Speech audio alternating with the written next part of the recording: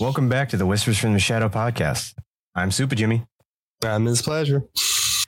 Today we're doing something a little different. We're ranking Masters of Horror picked by ChatGPT.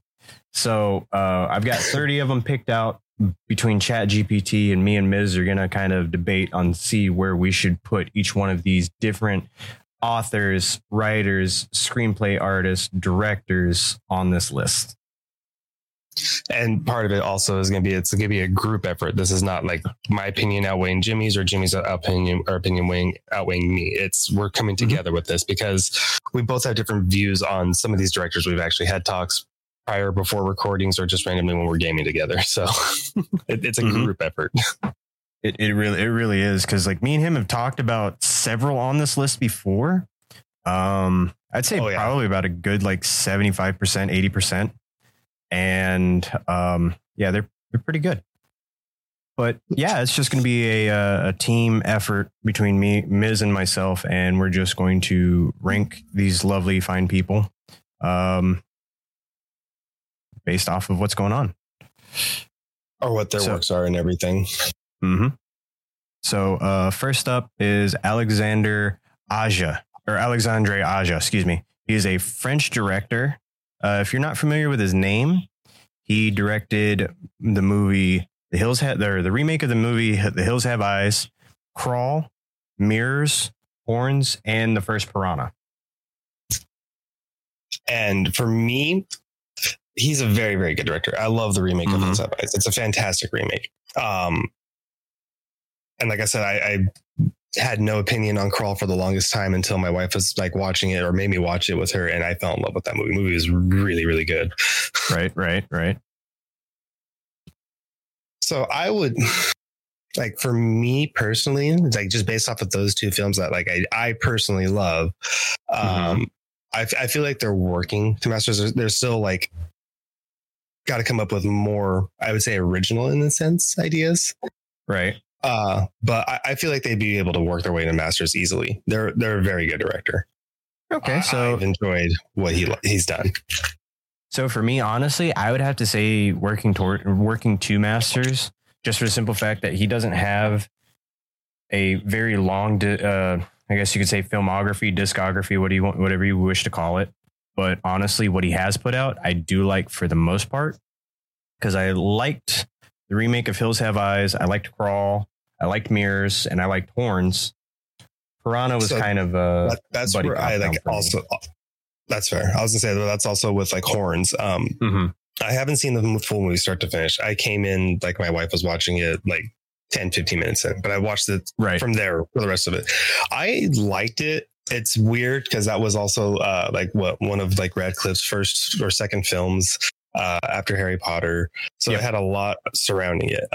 My problem with it, again, I feel like it was still too teen heartthrobby in the sense. That's fair. I can agree with that. But yeah, I think he would be good in working two masters just based off of that, because I think that because he's only been directing since 1999, which isn't really that long in the grand scope of things. But he's also produced Crawl, Urban Nightmares, The Pyramid, Horns, and a movie called Maniac. Oh my God, that was like 91, I think.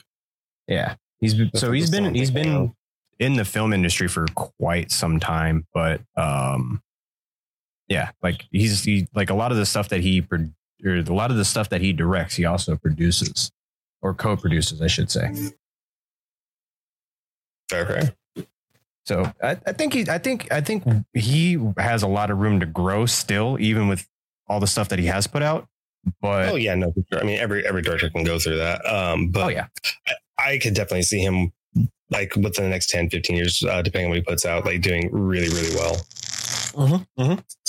I agree. Next up, I'm not sure if Miz is familiar with her or not, but I know he's seen her works. Miss Anne Rice. She gave us yes. Interview with the Vampire, Queen of the Damned. And then she has an entire book series that's centered around the vampire Lestat. And she's also co-written and written some books with her son, too. So Very nice. Yeah. So for me personally, when it comes to most of her work adaptations that people have taken over on, like Queen of the Damned, Interview with the Vampire and stuff, right? They're hit or miss with me because like love Queen of the Damned. It's a very cult classic. It's a very big contributor to like the early 2000s. Gave us some great songs too. Oh yeah, I was gonna say like it's brought a lot. Like that's why I say it hits for me, but it misses because I fucking absolutely hated Interview with the Vampire. Like book, movie, I just hate it. I hate it all. That's fair. The thing is, I would definitely throw her in the Masters because her influence you can't deny. Like look at all the like gothic vampire stuff. I mean, granted, you could throw Twilight in there and be like, oh god, why? But I mean, it gave us things like Underworld and amongst other things like that. It's a very, very big influence. Also, on top of that, when I was doing research on her, I didn't know this, but I found out that she has a very, very big cult following for the most part. And I did not know that. I did. My sister, would fucking read her books like crazy. So, yeah, I think Masters is good because she has been very influential for a lot of stuff. And I know I'm 6 minutes late on this, but the ranking system goes S Timeless Masters, which means that they have been influential in different forms of art forms, whether they were an author that got many books made, many television series made, stuff like that, or they've influenced other genres. Then you have Masters. That's kind of self-explanatory. These people are, anything they put out is a hit. Then you have Working to Masters, which is B. And that one is where they're in that in-between phase of either working to become masters themselves, or they want to, or they've got such a small filmography. What's the other word for when you have like not a lot of books out? They're an up and coming person in general. Yeah. Just up and coming in general. They're also like they have more hits than misses. Yeah. And that's hard to come by in horror film industry for me personally, just for the simple fact that like one wrong move and you're like, whoops. And then finally last tier is C tier, which is hit or miss. That means that either myself and Ms. or me or Ms. just don't really have a whole lot to go off with this person that we like, but they made some stuff that we do like. Yeah, it's one of those like they have some good ones, they have some bad ones or whatever. And it's like you can find that gem that's a really good one, or out of the ones that everyone's shown you, it's like, yeah, no, it's tainted them. I can't stand that director or writer or whatever. It's like they tainted my ability to like X movie or C movie or whatever. Yeah. Or like that one actor you can't stand kind of thing. Yeah. Like Keith Urban. Oh my God, that's so fucking funny. I was so confused. I'm sorry if Keith Urban or Carl Urban ever hear this. I love you both in your respective art forms. Keith Urban with your acting and Carl Urban with your country music. Love it. Yeah. Oh my God. I swear to God, they're gonna see this and and Carl Urban's gonna show up up to my door as friggin' the guy from The Boys and just cheeky cunt. Yeah, he's going to show up as Billy and just whoop my ass. Or worse, he's going to show up in full dread uniform. Oh, my God. I would both be happy and scared at the same time. Oh, yeah. Next up is the father of Dracula, a.k.a. Mr. Bram Stoker. If you have not read any of his books, he's only got one that is noted in the horror genre of itself, which was Dracula. But he started writing in 1879, and Dracula was published after his death by his widow in 1897. And who would have known, like almost 50 years later, that'd be one of the like cult classic films ever. Oh, and a fun fact before we even really get into ranking him, after the film Nosferatu, his widow sued the company that made that won the lawsuit, all forms of it were destroyed except for one single copy. And that one single copy is the exact same copy that we have all seen if you've ever watched the Nosferatu. So because of his widow winning that lawsuit, because they didn't ask her for rights and stuff. Yeah, they didn't ask her for rights or anything like that. So she won the lawsuit, got the money from the lawsuit, and then Nosferatu was destroyed. But because of someone's intelligent mind, they saved a copy of the reel of Nosferatu, which has been transformed into 8-track, VHS, movie reels, DVD, and Blu-ray. So that one single copy has made it, what would that be, like 80, 90 years? No, it'd be closer to 100. As of right now, yeah, probably be about in the hundreds. Yeah. It'd be 100 year, yeah. So, yeah. So movie my... 22? I think 23? So. Something like that. So my ranking, honestly, is because of him that we have all the good and bad vampire books, movies. Yeah, that's immediate. I mean, Bram Stoker's Dracula, the movie with Keanu Reeves, Gary Oldman, it is fucking classic. And then the book itself is timeless. This is a man's work that is still like being recreated today because of it's like the vampires. Well, it's like we're gonna get up to like Godfather zombies and stuff. It's a timeless thing. It's forever. That is definitely an S tier. Him, I would have to agree, just for the simple fact that because of him, we have like you said, Dracula. We have friggin' John Carpenter's vampires. We have friggin' all the great movies, but we also have what was it? Dracula Dead and Loving It. Friggin' Vampire in Brooklyn. Movie. Abraham Lincoln, Vampire Hunter. I agree. We get all the bads too. I mean, like I said, you can throw your Twilight in there. You can throw your Underworlds in there if you think they're bad movies and stuff. And also, fun fact: there is a literary honor named after Bram Stoker in the horror author genre called the Bram Stoker Award, which one of the authors on this list, I'm not going to say who just yet, has won. And she was also, well, actually, hold on. If I say, I'll say why she was so groundbreaking in winning it in the first place. Later, that'll be a later thing. But yeah, Bram Stoker, I think, has been super influential. Oh, yeah, for sure. That is a guarantee. Oh, yeah, big time. He's if you've never read the book Dracula, it reads very older English and it's dry in some spots, but it is very, very vivid. It is very descriptive in a lot of stuff. At least once. Mm-hmm. And, to Mr. Bram Stoker, thank you. For real. Next up is one of Mrs.'s favorite directors, one of my favorite directors, or one of Mrs.'s favorite horror directors, one of my favorite directors of all time, Mr. Clive Barker. Mm-hmm, mm-hmm. So for those that don't know who Clive Barker is, quick little rundown. He's directed every single Hellraiser from 1987 to the one that we don't talk about from 2018, as well as he like the remake. I wanted to like it, but I felt like some parts were just too drawn out personally.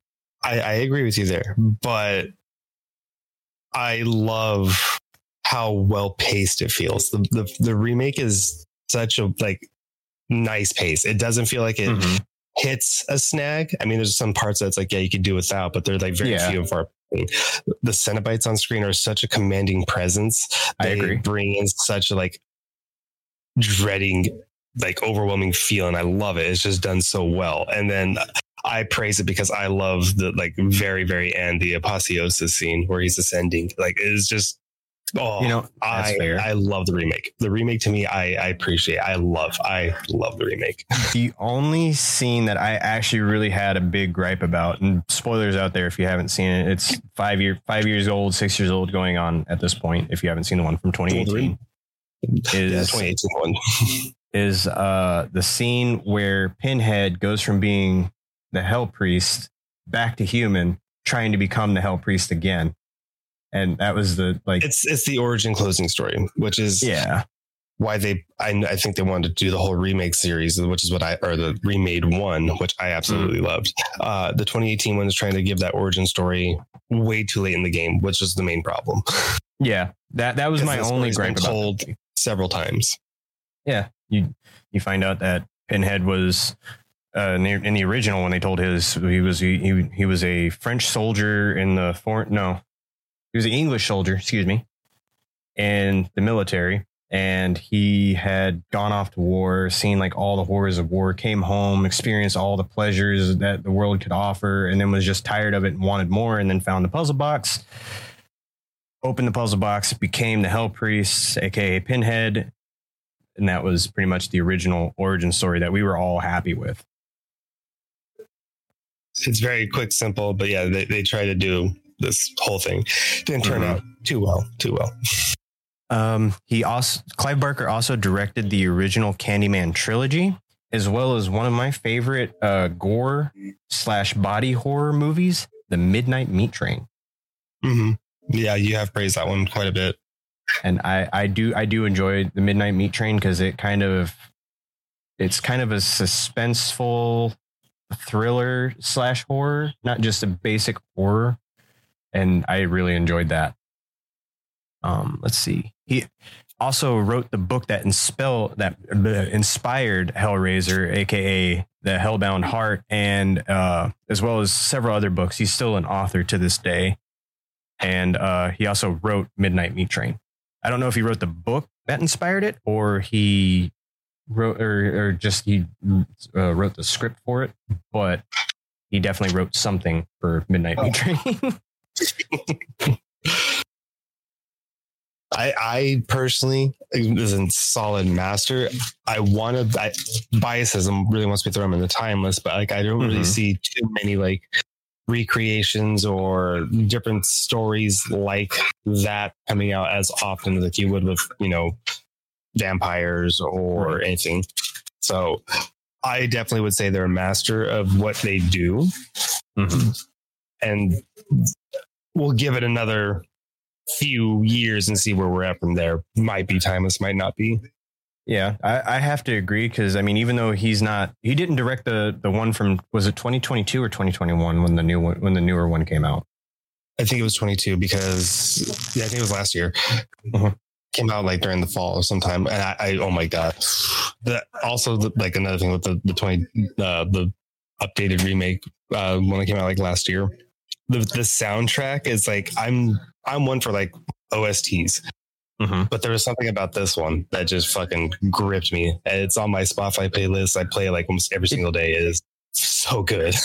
It did have some good songs from it too. I do remember that. But even though he didn't write and direct that one, he did have some type of creative rights. I don't know if he was a producer, executive producer on that or something like that.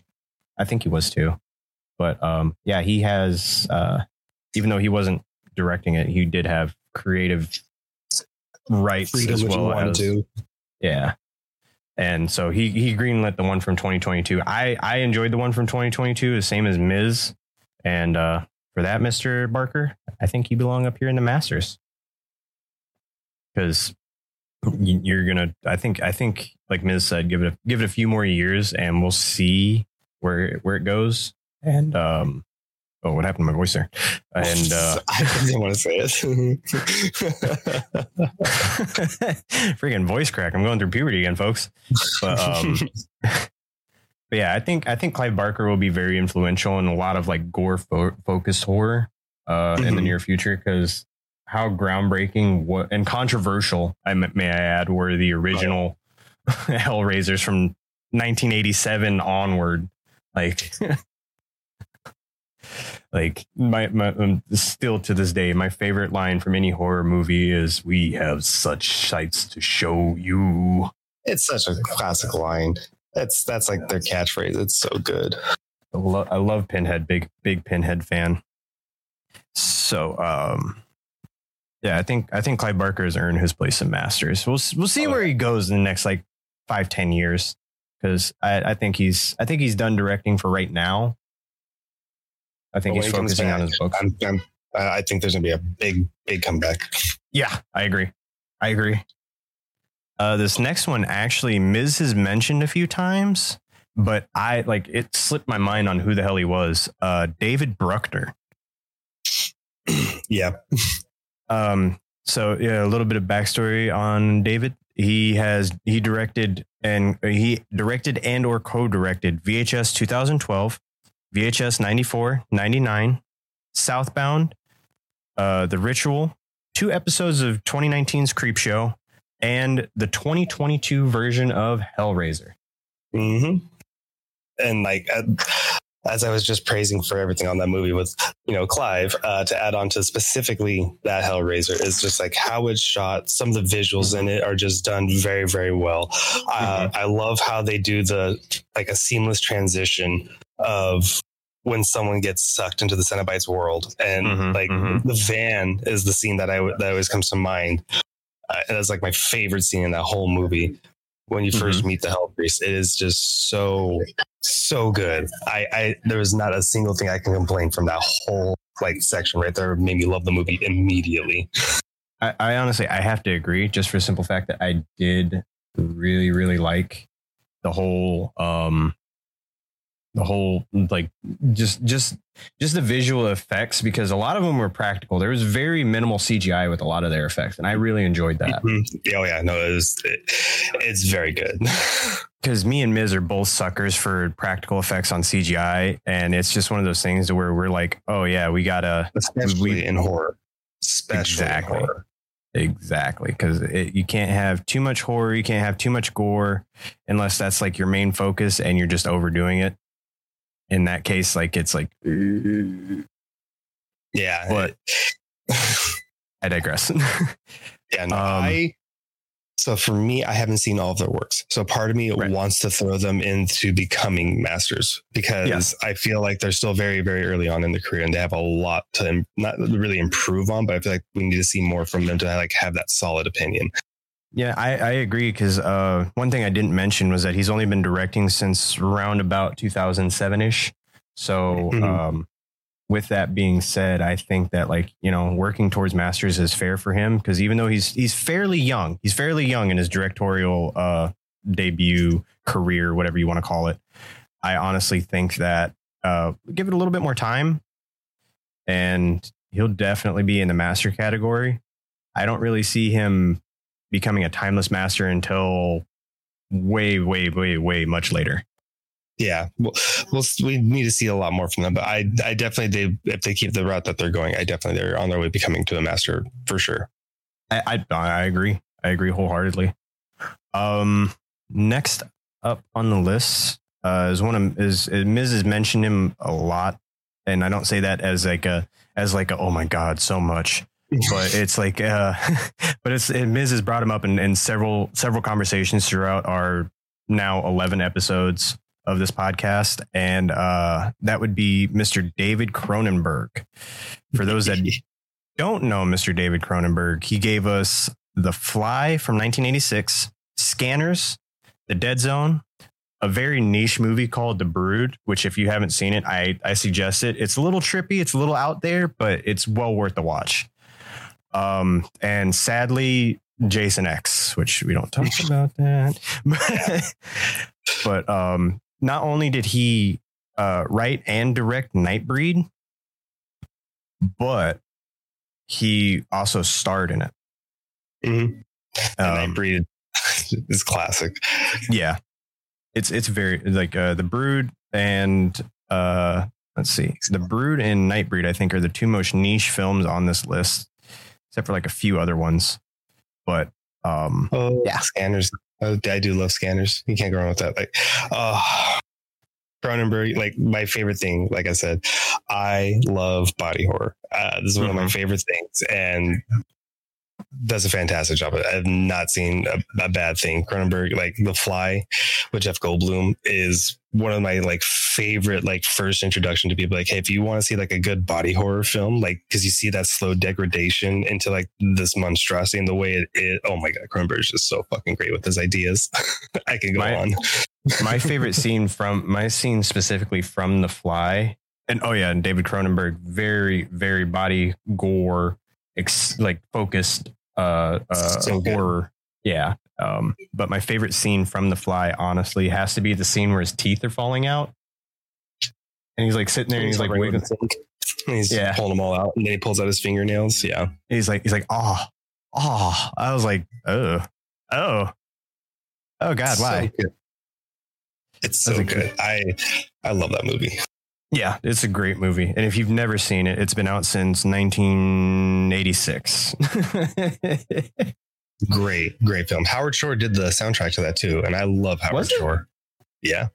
Huh. I did not know that.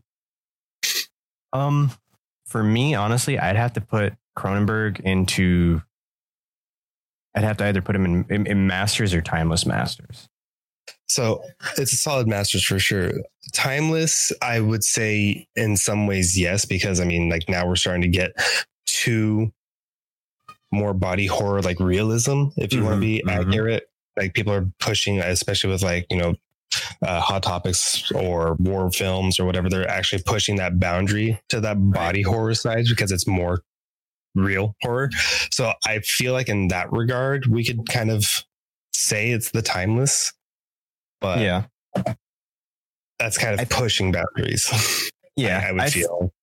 I feel like he was very influential into the gore and body horror-esque world because a lot of his, this is, you know, before CGI was such a big thing, right around the time that The Thing came around, and he was doing his own thing instead of trying to copy what was coming from The Thing, and he turned it into, you know, The Fly and made just Jeff Goldblum look horrendous halfway through the film.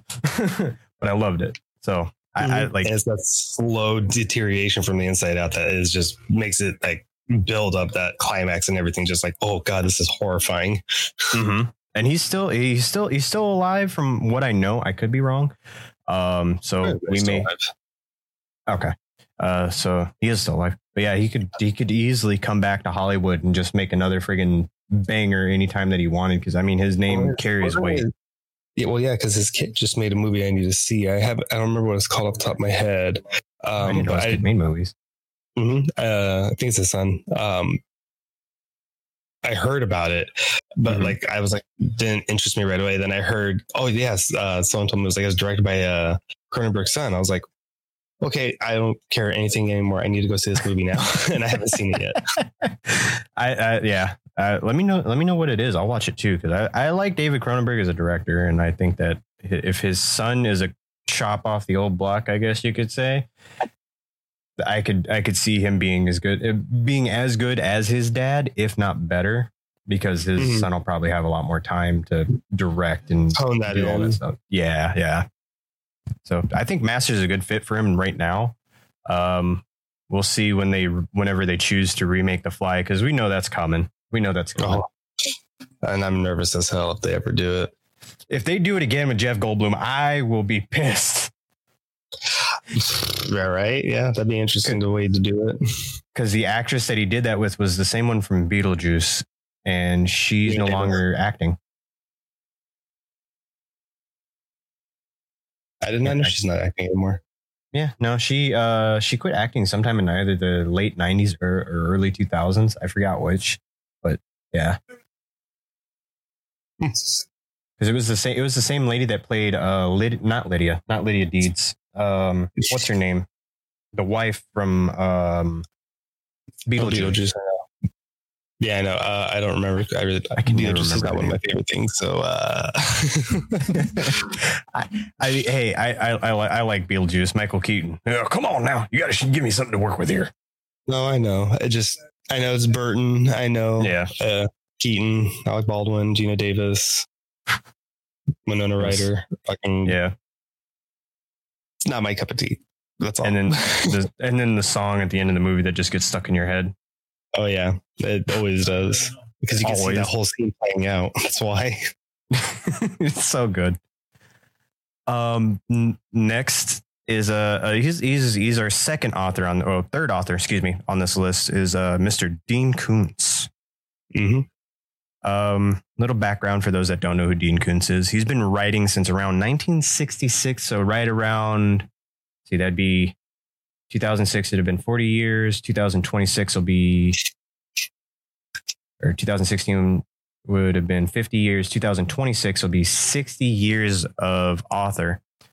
He mostly writes in suspense, horror fiction, science fiction, thriller, or fantasy novels. His library of books consists of about 130 plus. I couldn't get a for sure number on that, but all of them were like 130 something. Notable works, and I know we've probably seen this on our Netflix timeline: Odd Thomas, Watchers, Strangers, Phantoms, Demon Seed, and his version of Frankenstein got a live adaptation, which I enjoyed, of a miniseries on TNT right around 2012 ish. So yeah. So I think Gene Koontz is definitely a master, because I mean he's still being talked about today. He's still having his works done and everything. I would definitely throw him in masters, because this is also the man that's competing against one of the other authors, like big authors in the horror world. On this list. And to still have a name during all of that is like really a testament to something. Honestly, I consider him to be one of the I guess you could say heavy hitting authors out there for horror. Just for the simple fact that like he's been doing it for so long, and he's well beloved by the community. On this, if not on the same level, like really close to that level of someone we'll get to later on in this list. Yeah, exactly. And that's where it's like exactly what I was trying to say. It's like to still have a name going against someone like that, you know? Yeah, because that takes some weight behind it. Because if you say that the one author is beloved by the other author, then you have like a very I guess you could say heavy debate on both of them, because they are both well loved in their respective rivalry. Yeah, very good rivalry. But I mean, the fact that they both get compared to each other after 57 years is just mwah. Definitely a master. I could even probably say you could call them classic and timeless, but again, being competed to the other one, like that's the only reason why. Yeah. Turn up your gain just a little bit. Yeah, I think Dean Koontz fits in masters just for the simple fact that he hasn't. He's been a big inspiration to a lot of horror authors, I don't think he's inspired his own genre just yet. But yeah, I get that. I would like to reread Frankenstein, because Frankenstein, his version of Frankenstein is actually really good. It's to make it modern is that Dr. Frankenstein created his monster way back in like the 1800s, 1600s, something like that, and figured out how to become immortal based off of his creature. Fast forward to the early 90s, or early to mid 90s, or early to mid 2000s. I think it was early to mid 90s. And the monster is now trying to find Dr. Frankenstein, the original monster, after he's become this world-renowned doctor that's he calls himself the descendant of the original Dr. Frankenstein, but it's actually the original Dr. Frankenstein just throughout history. And he's made an entire race of like superhumans based off of genetics research and stuff like that. And he has the cure to all known diseases. He's immortal. It's a good book. It really is. There's 5 or 6 in the anthology of it, I think. And I've only read up to book 3 or 4 in it. And it's just a good read. And then, of course, there's a mini series if you can actually see it from TNT. Yeah, fair. But yeah, I think Dean Koontz is good in masters. Oh yeah. Next up, this one for me, honestly, is a hit or miss, and I don't say that to be disrespectful or say that what he did was diminished. But Edgar Allan Poe, because I like some of his works, but not all of them. Like, which again, I understand that. For me, my favorites from him are The Pit and the Pendulum, Telltale Heart, and The Raven, of course, stereotypical. Casa Amontillado is fantastic. Like that's still probably my favorite.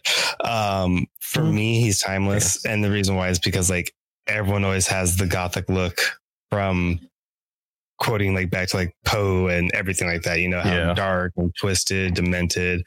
I mean, you got like Vincent Price, who still accredited like a lot of their like favorites is like based off of his works. It's very big in like Broadway and plays. Like, it's timeless in my opinion. Like, like honestly, the only like even though I consider him hit or miss, I honestly have to agree because he was the first author to really kind of be gritty in the horror aspect of his works.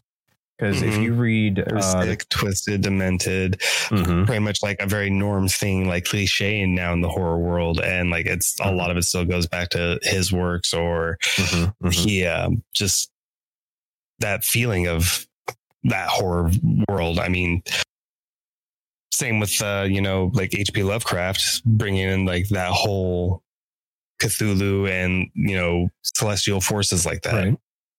So it's like a very big timeless thing. Like I consider Poe in that regards because it's still works being made to this day and or still like that feeling of him. Yeah. The thing that I consider like hit or miss, the reason why a lot of his works for me are hit or miss is because of the simple fact that they all follow the same formula. But I do respect that. He was a very consistent author. All of his works had a specific formula. You had your main antagonist, you had something that was, you had your main protagonist, something that was antagonizing them, and then something that caused either their downfall or them to see their life in a whole new light, which I respect that. Because Pit and the Pendulum ends very grim. Telltale Heart ends very grim. The Raven kind of ends with you kind of being left up to your own interpretation. But, I mean, a lot of his works got made into cartoons. Like we had Tiny Toons versions of the Simpsons. Raven. The Simpsons did it in the Treehouse of Horror. We had the Pit and the Pendulum, which came out in 1976. I want to say it was my husband's we had the movie, Poe or the Raven. Actually, I should say, with John Cusack. Like, he's still being talked about like way after him. Oh yeah. And he was only 40 something, 30 or 40 something when he passed away. But I mean, his works were so influential that he has a cult classic. If I were to say, I think he should definitely be in his own class of just had his era or whatever. I feel like that would probably cause a lot of people to get very upset with me. But I don't like all of his works. I do have my respect for him. Yeah, I was gonna say it's like love him or hate him. Like you can't deny the timeless stamp they have made on the culture. I agree wholeheartedly. Like even though I've read a lot of his work, I haven't read all of his works because he does have a lot. He has 70 to 80 works. But amongst those, like the most notable ones that like everybody quotes or reads or has read is The Telltale Heart, Fall of the House of Usher, The Pit and the Pendulum, The Black Cat, and he's best known for The Raven, but he's also known as a father of Gothic literature. So, but I have to give him his respects, and I believe he belongs in the Timeless Masters just for the fact that he was so influential. Because if you read The Telltale Heart and you actually kind of read in between the lines a little bit, it's dark. It's very dark, and it's very psychological. And I owe the fact that I like psychological stuff, psychological horror, and psychological aspects to Mr. Poe. It was, loved it. Oh yeah. No, again, love him or hate him. Like you can't deny their works or what they brought. I agree completely. So yeah, I think he's perfectly fine in Timeless Masters. I have no quarrels with that. Next up, I actually had to do a little bit of research on this guy because I had never come across the name. And I was familiar with a lot of his works.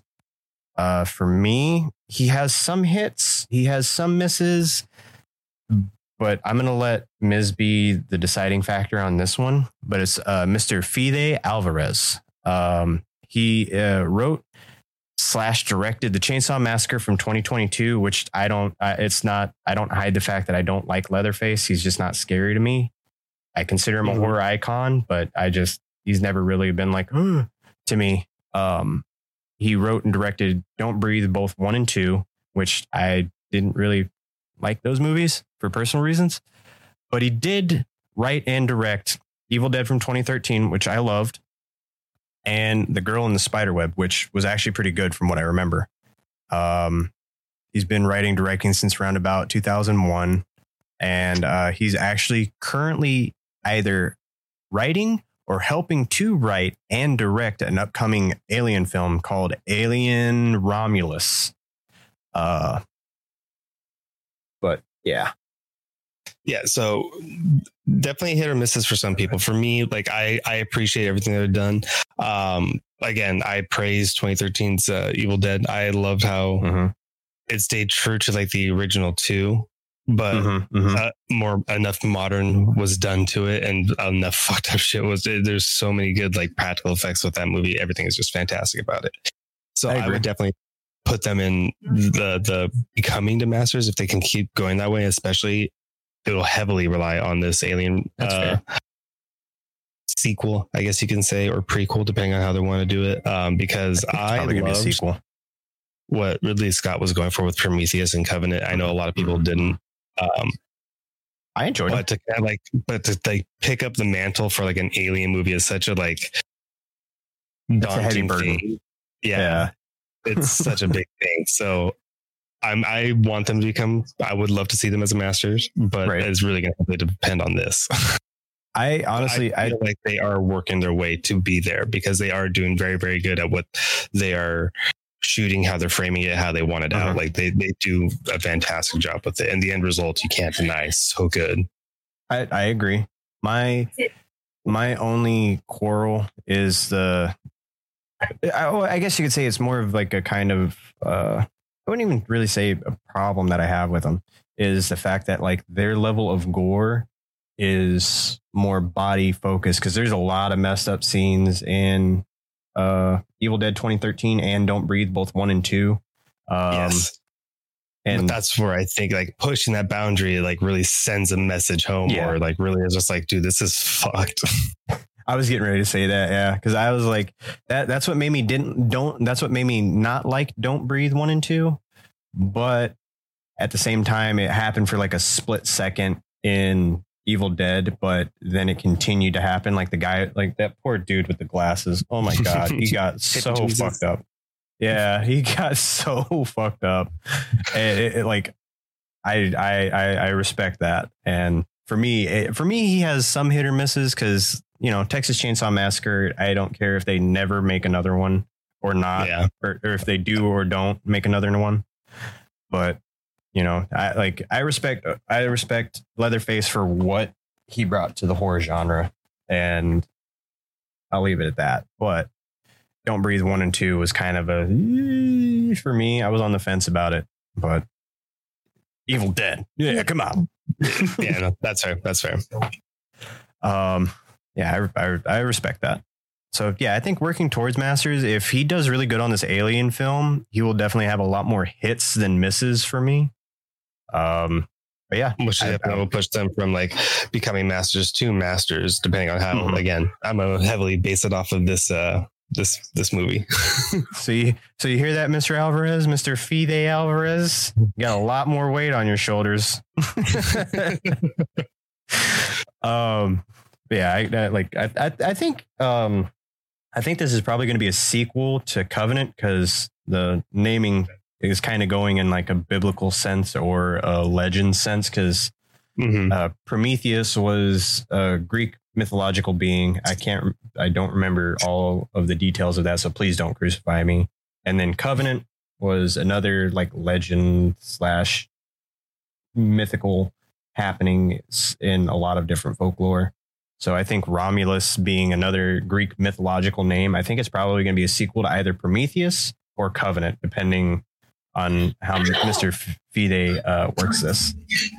I hope it's a continuation off of Covenant. Personally, Yeah, I would love to see more of that. But yeah, no, I know why people didn't enjoy it. Just upsets me. Yeah, I can understand why they didn't enjoy it. I enjoyed it, and that's what matters to me, you know. Mm. But next up, you've heard us say his name before, and we've talked about him a lot throughout. I think still do. Probably about 3/4, if not more, of the episodes on this podcast of Mr. George A. Romero, aka the father of zombie films, and even been quoted as in some researches and interviews as a horror icon. Pretty much, if it has "of the dead" in the title, it was either written by him, directed by him, inspired by him, had some form of creative oversight from him. And he's been directing since he started directing in 1968 and stopped in 2017, shortly before he passed away. And then his Living Dead films, quote unquote, are held as like groundbreaking because he gave us like the first instance of zombies ever seen on the big screen. Yeah, it's that's timeless. I mean, thankfully we stopped doing zombies for a while, but like you can't like deny the cultural impact with comics, video games, movies. I don't know how many different types of like variations you can do of like a zombie infestation, showing a post-apocalyptic world that way. Like that's timeless. Like you can just see it everywhere. There's no denying. Yeah, I agree. Because without Romero, we wouldn't have zombie inspired films such as 28 Days and 28 Weeks Later. And then have another one. The Crazies. Both of those were zombie inspired films, not zombie films. Yeah, I was gonna say, or you can even throw it into like video game worlds with like The Last of Us, like Resident Evil. Yeah, Resident Evil. Yeah, all things of this man. But I would like to know why everybody in all of zombiedom, like movies, films or movies, TV shows, games, books, none of them have ever used the term zombie. They're all called something different. And zombie culture is just devoid in all of those worlds. Like, come on. It's great, but love them. For me, I have to say Timeless Master. Oh, yeah. No, for sure. That is 100%. Because, I mean, it's still going to go on for years because of him bringing it to the big screen and seeing everyone wanting to try and recreate a zombie movie or something like that. And what's funny is while I did a little bit of research on Mr. Romero, even though I didn't need to, I just did it for like kind of a like background type thing. But even though he has passed away, as of right now, he still has productions with his name on it coming out.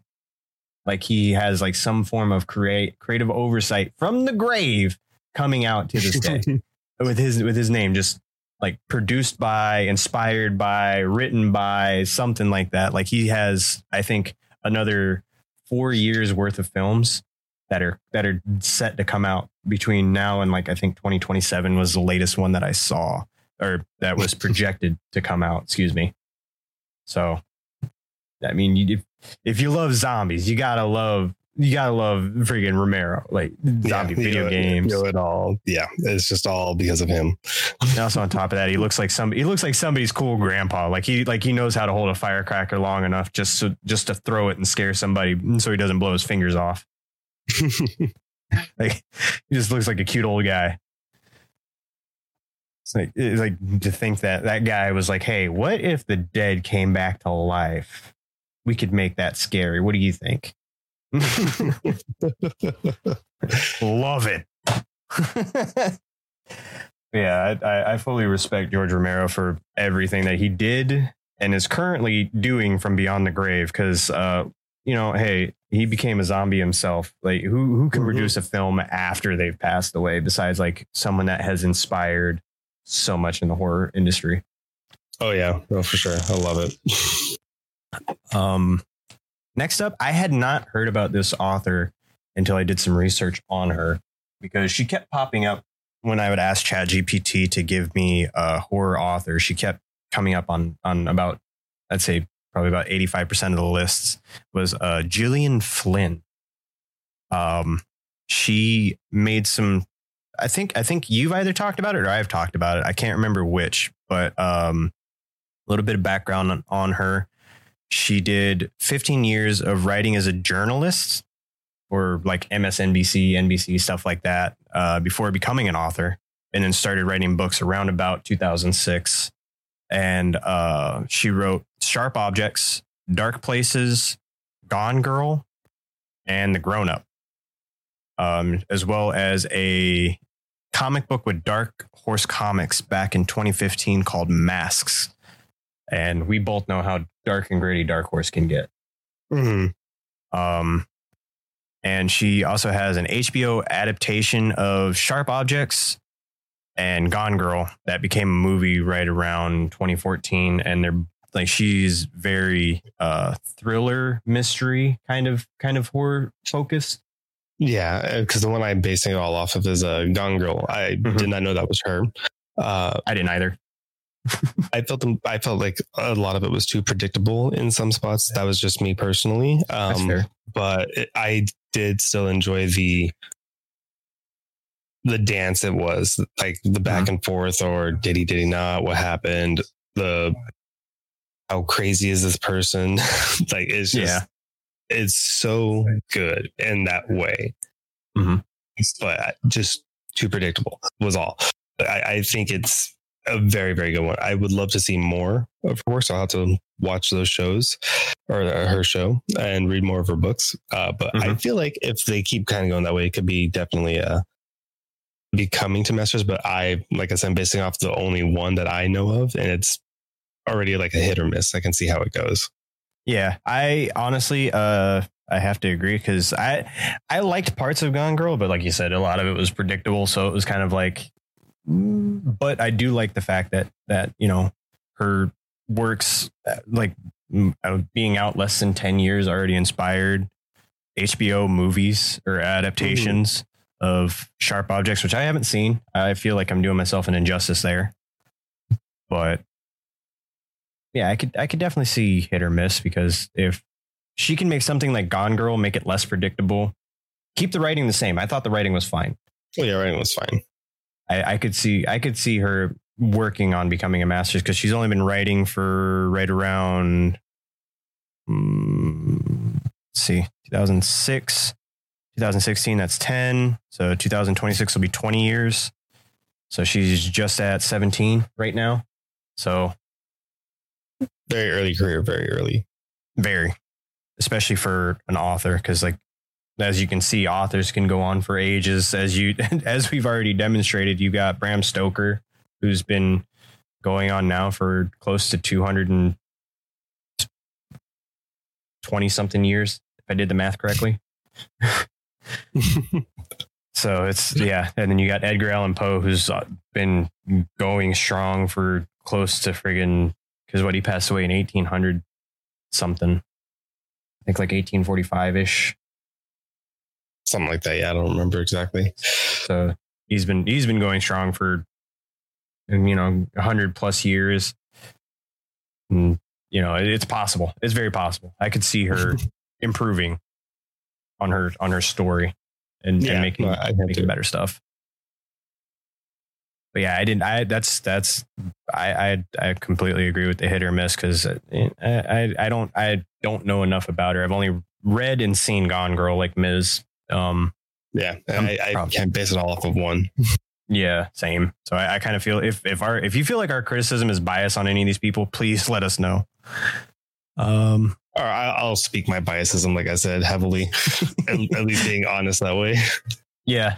I mean, you got to speak your true self. That's the best form of flattery, in my personal opinion. Mm-hmm. Next up is a little known writer, director, creator, scary storyteller, Mr. Guillermo del Toro. Mm-hmm. If you're unfamiliar with him, he wrote, co-wrote, or directed Scary Stories to Tell in the Dark. I know he directed that one. He wrote a show on Netflix called Cabinet of Curiosities. That show for me has some hit or misses, but overall I like it. Nightmare Alley, which is a thriller. I don't know when that one came out. The Strain on FX. It was a noir like thriller. It was really, really good. I loved it. I'm gonna have to check it out. Is it a movie or a show? It's a movie. It's a movie. Okay, I'm gonna have to check that out. Nightmare Alley. That sounds good. I love it. I'm gonna have to check it out. I like some noir. He also wrote and co-wrote and directed The Strain on FX, which I liked overall.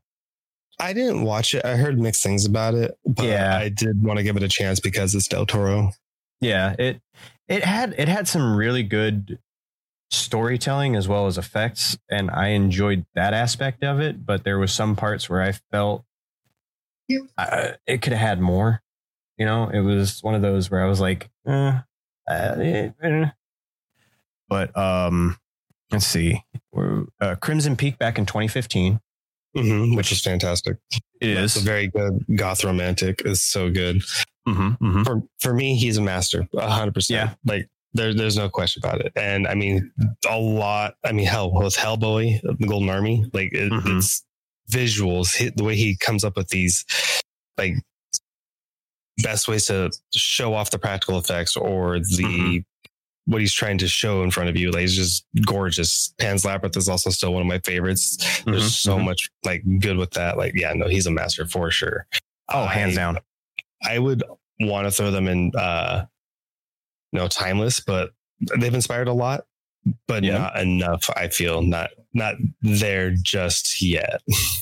I feel like he has revolutionized the practical effects game as a whole, just for the simple fact that, you know, up until like he came on the scene back in, he's been around the film industry since right around 1985, but he's really been directing since like the early 90s, because he's got Devil's Backbone, Hellboy 1 and 2, Pan's Labyrinth, Mimic 1 and 2, Don't Be Afraid of the Dark.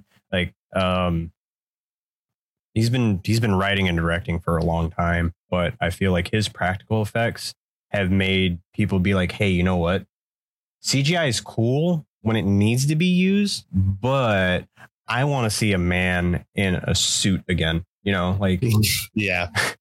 I feel like he brought that back into the cool aspect of it, and being like, hey, you know, what if we put some makeup on a person? That can be pretty scary, you know?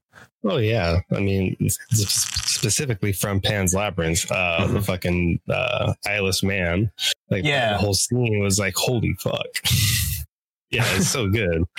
Hellboy, when he's met with death, that whole scene is just very daunting. It's so good. Yeah, I wish we would have gotten the coveted Hellboy 3 with Ron Perlman, but we got the, what was it, 2019, 2020 version. I heard mixed things about that. I hadn't seen it yet. I still need to see it. I liked it just for the simple fact that they brought together, and this isn't, Del Toro had nothing to do with this Hellboy. I wish that he had. But I liked what they did with it. They kept the same practical effects. They kept, you know, CGI to minimum use, but I enjoyed it just for the simple fact that they combined two of Hellboy's stories, which was Blood and Sorcery. The one about the sword, and then the one about him denying being the key to open the gates to hell. Those two stories, I really enjoyed reading those as a kid, and then seeing it done in a live adaptation, because the first two Hellboys aren't based off of any of the original comic books. They're completely Del Toro made, and I enjoy that. But seeing two live versions of two comic books I loved as a kid come to life I loved it just a lot. But I understand why some people didn't like it. It was good. It was good for what it was. I enjoyed it. But for Del Toro, yeah, I can see him being a timeless master very, very soon. Like even for sure. Not even within the next 10 years. Probably maybe 5 max. Yeah, I know he's got works going on right now. Mm-hmm. He actually has an up and coming Frankenstein movie in the works. I didn't see a release date on that yet. So probably early 2025, late 2024 ish, maybe. Knowing Del Toro, it might come out 2026. Yeah, who knows? It's here when it's here. Mm-hmm. I'm excited though. And that's one thing I love about Del Toro. He never rushes any of his works. None of them. Mm-hmm.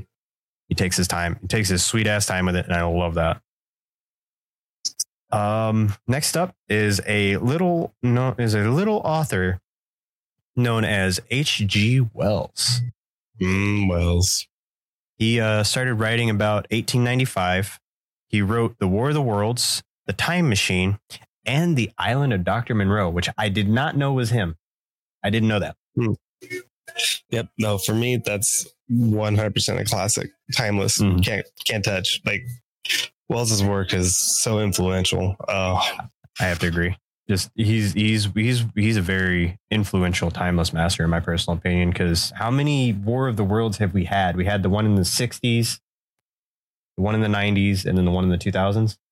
Yeah, we had several variations of it. And that whole thing like scared the whole shit out of everybody because this is radio. There was no real way to tell everybody all this drastic news, and them just to read that out on the radio and having towns freak the fuck out was fantastic. It was, and alien invasion movies are always a big thing too with a lot of people. I mean, you have Independence Day, you have a Quiet Place, you have Signs. There's so many.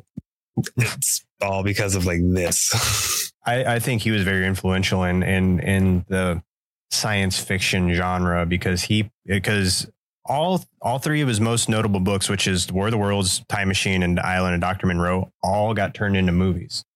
If you haven't seen the Time Machine from, I think it was like 2004, I liked it. It was actually a pretty good movie. It's one of my favorite science fiction movies. And it's because of this guy that was like, hey, what if we could go back in time? Or, hey, what if there was something in outer space? Or, hey, what if there was an island of a guy that was turning people into animals because he was just some crazy scientist and wanted to see what he could do? And you're like, oh. Yeah, no, timeless. And a lot of the works are still being made today. I mean, because you can even say like Human Centipede's kind of a version of that. Like, fair. Very influential. Very influential. Very. I did not think about the Human Centipede. But I also didn't know this about H.G. Wells. I knew who H.G. Wells was, but I didn't know he wrote these books. Aside from War of the Worlds, and I kind of knew he was the author of that one because I seen 2 different versions of the War of the Worlds. One was his, and another was his like War of the Worlds the day after or something like that, and that was written long after he had passed away. And it was kind of like how the humans fixed everything after they defeated the aliens. But he was H.G. Wells was nominated for a Nobel Prize in Literature 4 times. I'm sorry, that's kind of influential if you ask me. Oh yeah, no, for sure. like, give that man an award for what? Writing damn good books. Like, Mr. H.G. Wells, thank you for your influence on the sci-fi genre because you have allowed some of my favorite science fiction, thriller, horror movies to come about because you're like, hey, what's up there? And everyone's like, oh, God damn it. We've got another thing to freak out about. Yeah. Like existential dread wasn't enough. You had to give me visitors from beyond the stars too. So this next one, I love him, and I hate him at the same time. Mr. Hideo Nakata. He's been directing since 1992. He directed The Ring 1 and 2 in both Japanese and English. Sadako, which is kind of like Ring 3, but with YouTube. I couldn't get a real readout of the movie, but it was about the little girl that fell in the well, somehow made her way onto the internet, and now her videos like are just going viral, and every time someone watches them, the whole 7 days happens. And I was like, okay, this is weird, I might watch it. Dark Water, which I love that movie, both Japanese and English versions. He directed, and he directed both of those. Death Note L, Changing the World, the live adaptation. A movie called Ghost Theater, The Complex, Don't Look Up, and Chat Room from 2010, back when those were a thing. But not only did he direct both Don't Look Up and Dark Water, but he wrote them as well. So fair. I honestly see them being a solid becoming master, or they could definitely be in the master, because there's very big influence from a lot of his works already. I haven't seen a majority of his stuff, but what I have seen, I've really appreciated. Yeah, I would have to put him in the master category just for the simple fact that like The Ring in the early 2000s was fucking everywhere. Everybody was talking about it. Everybody was making jokes. And very big spoofs. I mean, it's a scary movie. That's how you know you've made it big. Yeah, as a culture icon. Same with H.G. Wells. Like his book, The War of the Worlds, that got turned into a movie featuring Tom Cruise, was then featured in a very funny version of Scary Movie where they had to do the exact same thing. Yeah, but it's fucking. But Mr. Nakata, I gotta give you your due respect and place you in the Masters, just for the simple fact that because of you, I actually got to play some really fun pranks on some good friends of mine, as well as like some ex-girlfriends, because I legit this is back when cell phones first started being a thing that everybody had. You either had the Nokia brick phone that never fucking died, or you had the little flip phones. Oh my God. And having a flip phone was high end. Yeah. I had the Razor at the time, and I was watching The Ring 1 with an ex-girlfriend of mine from middle school and her friends. And I went into the other room to make some popcorn, and I star 67 the house phone right at the scene where she picks up the phone, and it goes 7 days, and then hung up. And I did that to her, and it scared the ever loving shit out of her. Like, her and her friends are like, oh my God. Because, back in the day, you could star 67 because caller ID was just becoming a thing. And if you star 67, it hid your number and your name, and then you could, yeah. I don't know if that still works or not. I haven't done it in a while, so I don't know. It's been 15 plus years since I've done a prank call. Yeah, right. But being a kid, oh my God. Oh no, that's fair. That's fair. I can see where you're coming from with that one. Because I mean, how many memes, how many jokes, how many things did he inspire other than like those 4 scary movies, excuse me, that are, well loved by the world and live adaptation of Death Note. He tried his best with that. He did. I enjoyed it. Some things could have been better, but I enjoyed it. Fair enough. No, I see where you're coming from, though. I could see them in the Masters for sure. Yeah. And, maybe we'll see him in the Timeless Masters sometime in the future. I don't want to put a direct date on that, but I'm going to have to put him behind, definitely behind Guillermo. Okay. Or Guillermo, excuse me. I always mess up his name. Two L's in Spanish make a Y, Jimmy. You know this. But this next director, I know Miz recognizes the face, and that's a Mr. James Wan. Mm-hmm. Directed James Wan. And who? I don't know that guy. He's been directing since 2000. He directed and wrote Dead Silence, Insidious 1 and 2, The Conjuring 1 and 2, Malignant. Let's see. He also produced Saw 2 through 6, Spiral, Jigsaw, and Saw 3D, as well as Annabelle 1, 2, and 3, The Nun, Malignant, I Don't Know What You Did Last Summer, the TV series, and the new movie Megan, which I liked it. I'm not going to say it was a bad movie. So obviously heavy biasism on that because of the main reason is Saw. Like Saw is such a big influence that already that like it spawned so many like different like torture porn horror movies, and some of them great. I mean, we got like Hostel out of it. There's Human Centipede. Like there's so many like just fucked up situations now because of him, and it's great. And then like with Malignant, or some of the other ones that are like true, I mean, they're horror, but they're not like true horror to his normal style that everyone's used to. Are such left field movies, or they're so good though.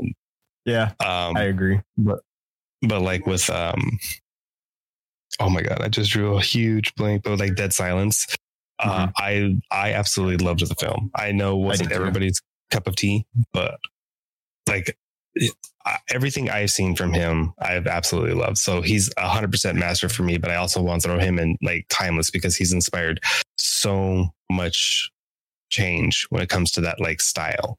Because we had a lot of I mean, hell, even like with like TV shows are trying to push that boundary and like inspired from Saw. Yeah, true. For me, I would say he's definitely a master. Just for the simple fact that, like, yes, he has inspired a lot of work in the horror world, but I don't think he's quite timeless yet. He's getting there. He's very close. He's definitely very, very close. For me, this like I want to throw him in timeless masters just for the fact that like Dead Silence traumatized me as a teenager because I was already scared of dolls. Making puppets in a horror movie about that just raised the bar that much more. And I'm just like, oh God. But it's so good. I don't know. For me, honestly, now that I think about it, it's actually kind of hard. I don't know if I want to put him. I don't know if I want to say timeless master or master. For sure, master. He's for sure a master. Like I said, I want to push him in timeless. I really do, but I want to see more with what he has to do because I mean, the way he did The Conjuring is one of my favorites. I love how well he shot that movie. It came out so beautiful. I have to agree. I'm actually going to put him right in front of Guillermo, just for the simple fact that like I do respect Guillermo. I love James Wan films just for the simple fact that to me, he hasn't done any bad ones. Now I know a lot of people aren't going to agree, and that's fine. But to me, he hasn't done any bad scary movies. Anything that he's written, produced, directed, have all been like majorly influential. Oh yeah. And I gotta give respect to Mr. James Wan. Cause I love a lot of his movies. Cause let's see. What was the other one? Well, me and Miz both are kind of like everything after like Saw 3 is kind of like Spiral 1, 3, and 4 are the best ones. I loved Spiral. Spiral was good. I was really surprised with it. I was really surprised. That's one of the things, like I said, when we did which universe would you want to live in? That's why I said the Saw, because I would love to see more pseudo killers like that, seeing like where they would spawn, what would happen, like seeing different POIs from like all over the place inspired by Kramer. Like I think it would be fantastic. So yeah, that's why for me, like I always want to push him into the timeless, but I want to see what more comes out first. Yeah, because he's still directing movies because of him. Like I went and seen Saw 3D in 3D, and it was actually very like and I enjoyed it for what it was. It was good. But for what was I going to say? For The Conjuring and Insidious, like he's given us so many different horror icons: the Crooked Man, the Nun, Annabelle, the Lipstick Demon, what was the name of the bride? Oh, the Woman in Black. Yeah, the Woman in Black. Like all of those scenes, like especially the Lipstick Demon scene, that scared the absolute crap out of me. I can't remember her name. I think it was, I don't remember anywho, but yeah, I know which one you're talking about. Yeah. But he's given us a lot. I mean, hell, even with Malignant, the gymnastics that movie did, it was I think fantastic. I enjoyed Malignant. I went in there not expecting a whole lot. Oh, same. But I love the end result because it starts off like the first half of the movie is one like super suspense and then turns into this weird ass slasher. It's so fucking good. Yeah, I was like, oh my God. And then at the end of it, I was like, okay, that was definitely a movie. And then I seen James Wan was on it and I was like, oh, okay, that makes more sense now. Yeah, no, we saw then me and my wife will like look up movies that are coming out soon and so on and so forth. So we'll go through it and it's like, we'll start like, this sounds interesting. This sounds interesting. And then like, if we see a director or a writer or a producer that we know and then we click on it, it's like as soon as we saw James Wan, I was like, we're there. Yep. I don't care what this movie's about. I need no more information. I'm there. I enjoyed Malignant because like you said, there was just so many mental gymnastics going on in that first part. And then the second part turned into like this crazy slasher. And you're like, oh, it's so good. It is so good. I'm actually probably going to watch it again. I definitely am. I'm going to have a James Wan day. I need a James Wan day because I love all those films. I do too. Even though like, you know, with the Saws after 3 for me is kind of like, except for like a few, minus Spiral, 3D and 6. Was it? I think it was 6. 1, 3, or no, excuse me, 1, 3, and 4, because me and you both agree on that. 1, 3, and 4 are the main ones I only defend. I don't like Saw 2. That's just me though. I know why people liked it. I just think everyone's really dumb in that fucking film. That's all. Yeah, I think I think a lot of people could have done that a lot better. Like the hand trapped in the box with the razor blades. Like you could have just easily just pushed up the razor blades with one hand instead of sticking both hands in the fucking box. Yeah, no, there's a lot of ways around that one, but yeah, it's stupid stuff like that. That's all. Yeah. Like I feel like a lot of people could have had more brain cells that weren't competing for third place in that one. Mm-hmm. Agreed. Now for this next author, she, for me personally, has some hit or misses because director. This next author, she has some hit or misses for me. I would like to see more from her, but she bounces back and forth between TV and movie. It's Jennifer Kent. She directed The Babadook, The Nightingale, and this short film from 2005 called Monsters. And she got her start on this show, which I've seen. I liked. I don't know if she was a writer, director, what have you, but it was called Murder Call. I don't remember very much from the show, but I do know that I've seen it. So for me, when it comes to her, I think she's definitely on her way to becoming a master because though I wasn't the biggest fan of the Babadook, cultural influences spawned a lot of really good like adaptations, even into like the video game world. I mean, like I feel like, you know, some of the like Poppy Playtimes, I know they're like reminiscent to like Slenderman and all that, but like that one feels more influential, like being chased by this thing, but it's super like cute and cuddly, or you don't know what it is. Are we friends? Are we not? What's the story? That like mystery feeling. I feel like it's a very big impact on a lot of things. So I would definitely say she's on her way becoming to a master. Yeah, I have to agree. Well, I don't like Babadook as a whole. There are aspects of it that I did like, and I did want to see. How to put this? I don't want to say do better, but for lack of a better word, do better.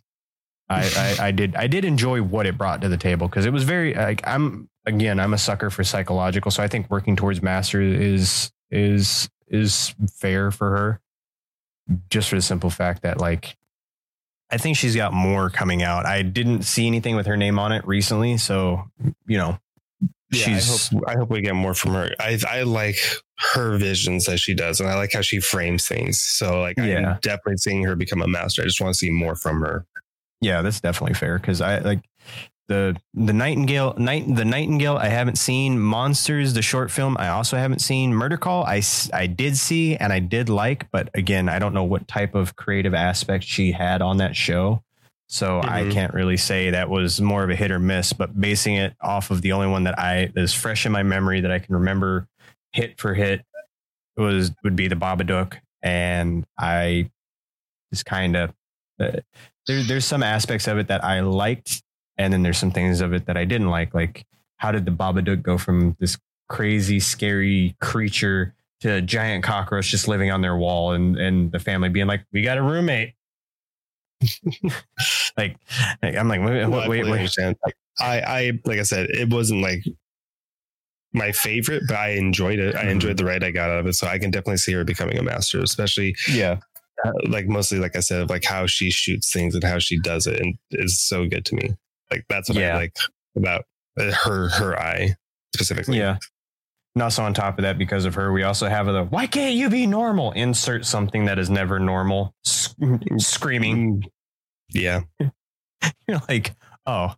And that joke has been used a lot on the Marine Corps. Me being a Marine, I find it funny every damn time. Next up is someone that has been killed a lot in death hoaxes, celebrity death hoaxes. I think probably like 10 in the last like 15 years. Mr. John Carpenter. This would have been John Carpenter's like 70 something birthday. I'm still here. Yeah. Like I'm still alive. Sometimes I can almost hear his voice. So heavy biasism. He's timeless to me. I mean, my favorite movie from him is always going to be The Thing, but like he's brought like different adaptations to like either cult classics like vampires and or like just done so many great works. Like I fucking love John Carpenter. Fun fact for those that don't know who Mr. John Carpenter is, if you're a horror fan, I know you've seen at least one of his works, if not a lot on this list that I'm about to list off.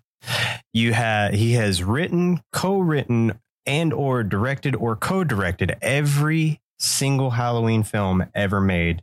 Even the bad ones. They lived 1988. They still live in 2017, which I didn't know he had his hand in that.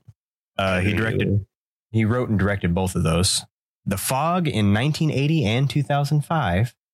I didn't know that was both him. I thought that was two separate people, but fun fact. Escape from LA, Ghost of Mars, which I love that movie. It's very like Mad Max in space.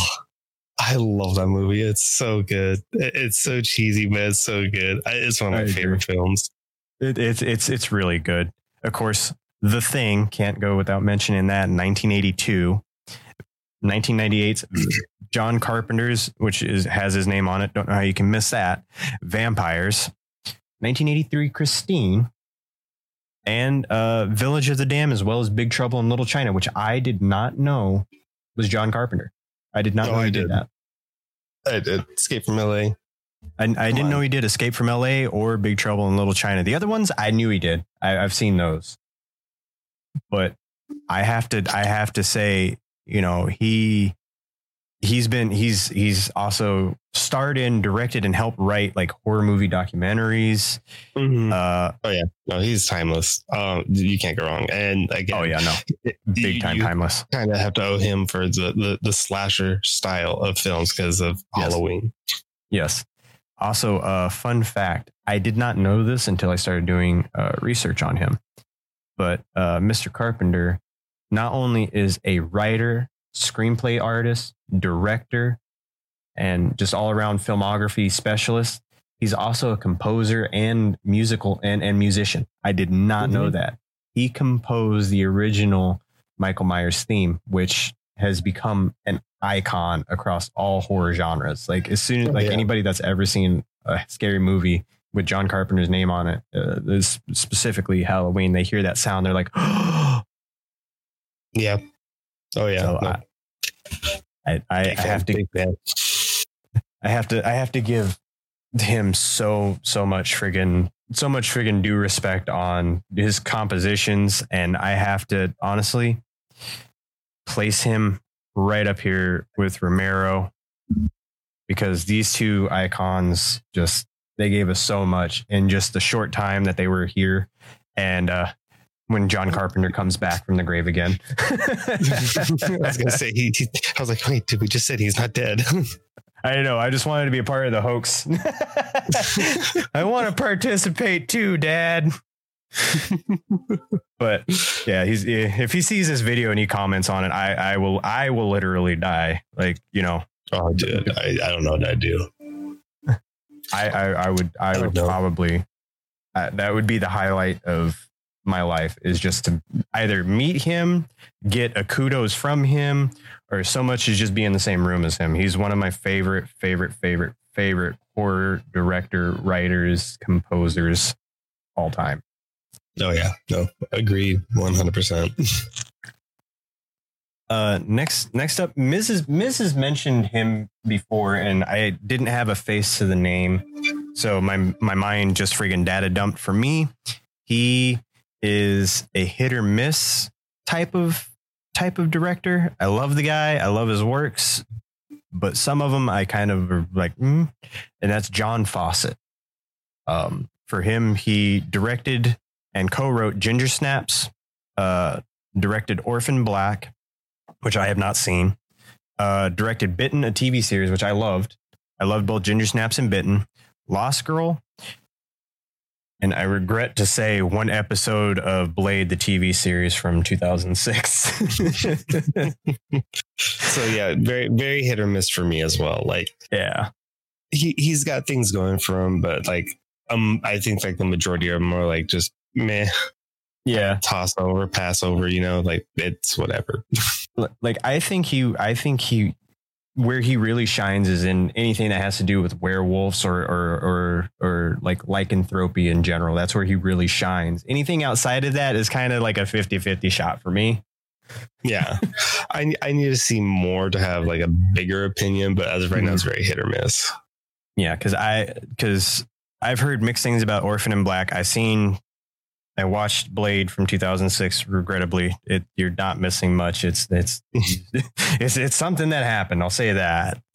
And I've seen Lost Girl. Those like based off of those three, actually based off of those two, the two that I have seen, which is Lost Girl and Blade from 2006.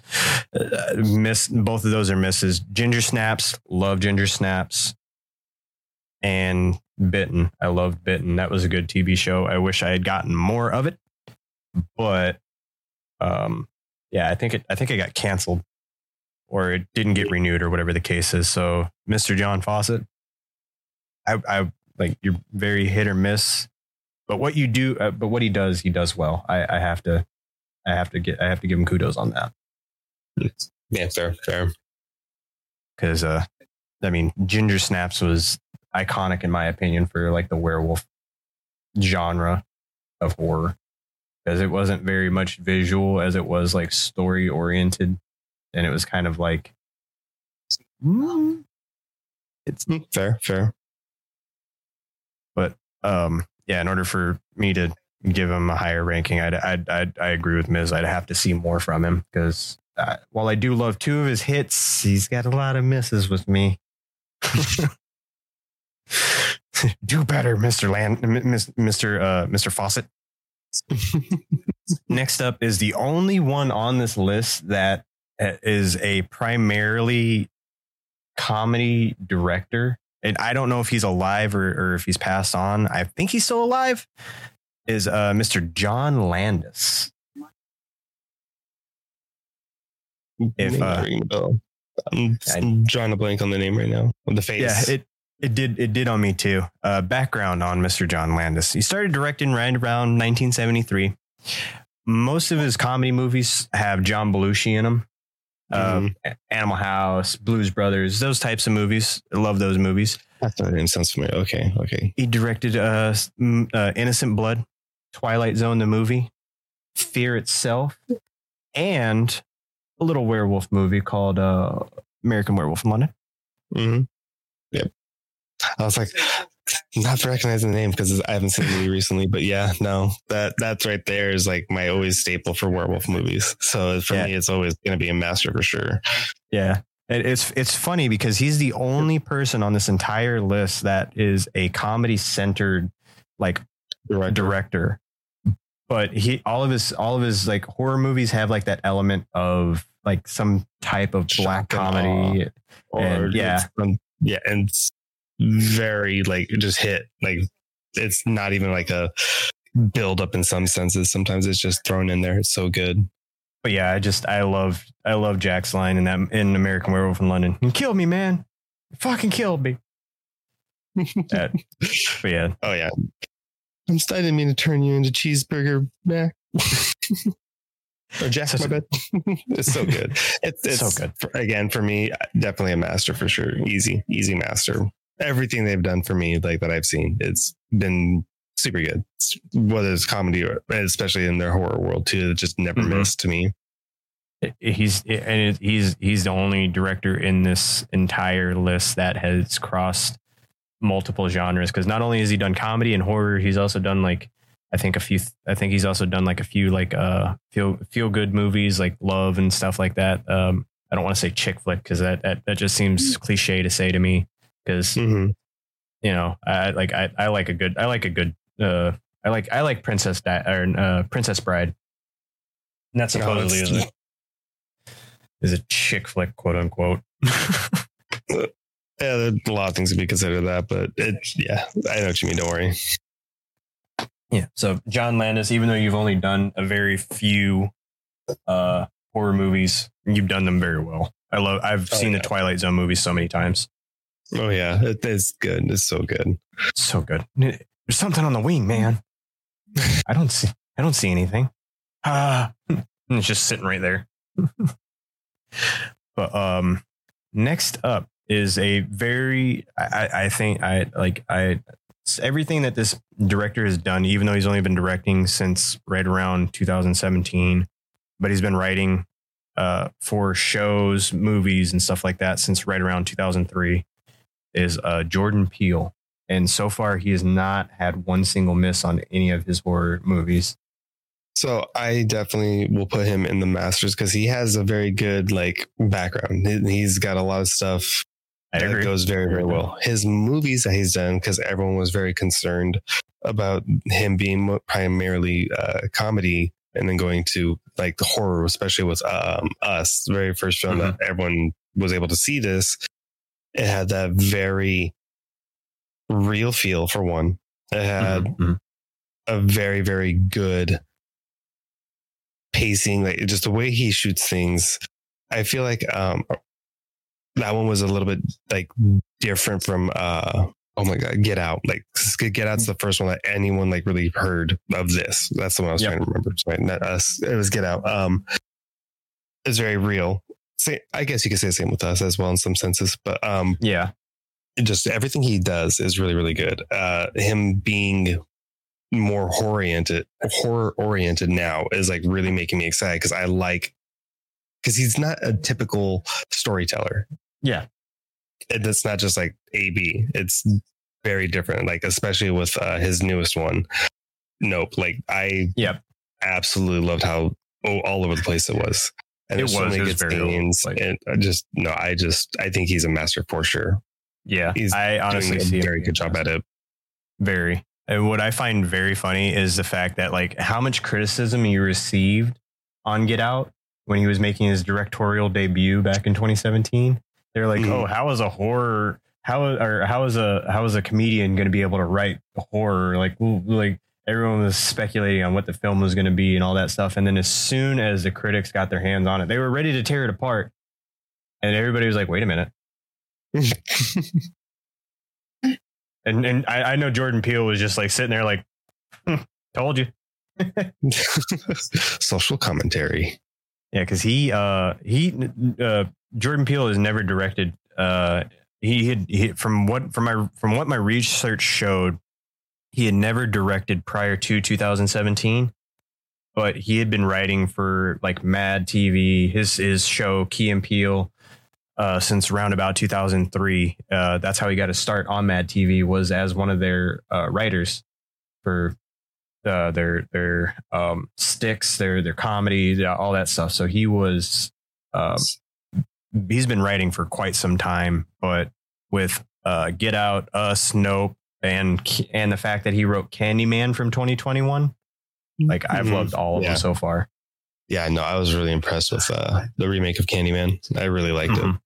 I was skeptical because I like with me personally, it's always like, oh, they're doing a remake of one of my favorite horror movies.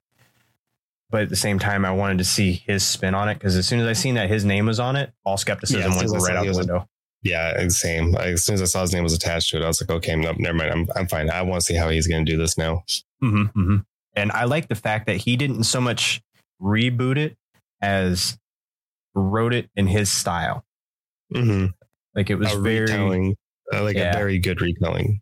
Yeah, I was gonna say it paid respect to the old, and then gave us the new. Which I love the fact that they reused the original actor from Candyman, Tony Todd. I love Tony Todd. Icon. He did good in that movie. Like he did good in all the Candyman movies, but that one I feel like we got to see him more in his element because his voice is iconic. His acting is always on point because he was what people speculated to be Death in the Final Destination franchise whenever he made an appearance.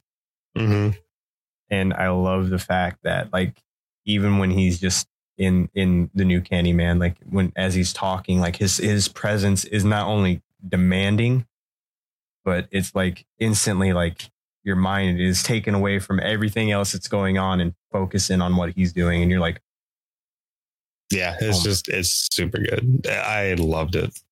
I did too. I think it's funny how much criticism he received for like the fact that he was like, hey, I'm directing a scary movie. And everyone's like, okay. Yeah, it was sure. How is he going to be in this world? And I'm enjoying his ride that he's doing. Yeah, he's definitely a master. He hasn't done anything bad so far. I think he's doing a great job. Also, something that I found out while I was also doing research on Jordan Peele. Not that I needed to do very much. Again, this was one of the directors. I only did like a background kind of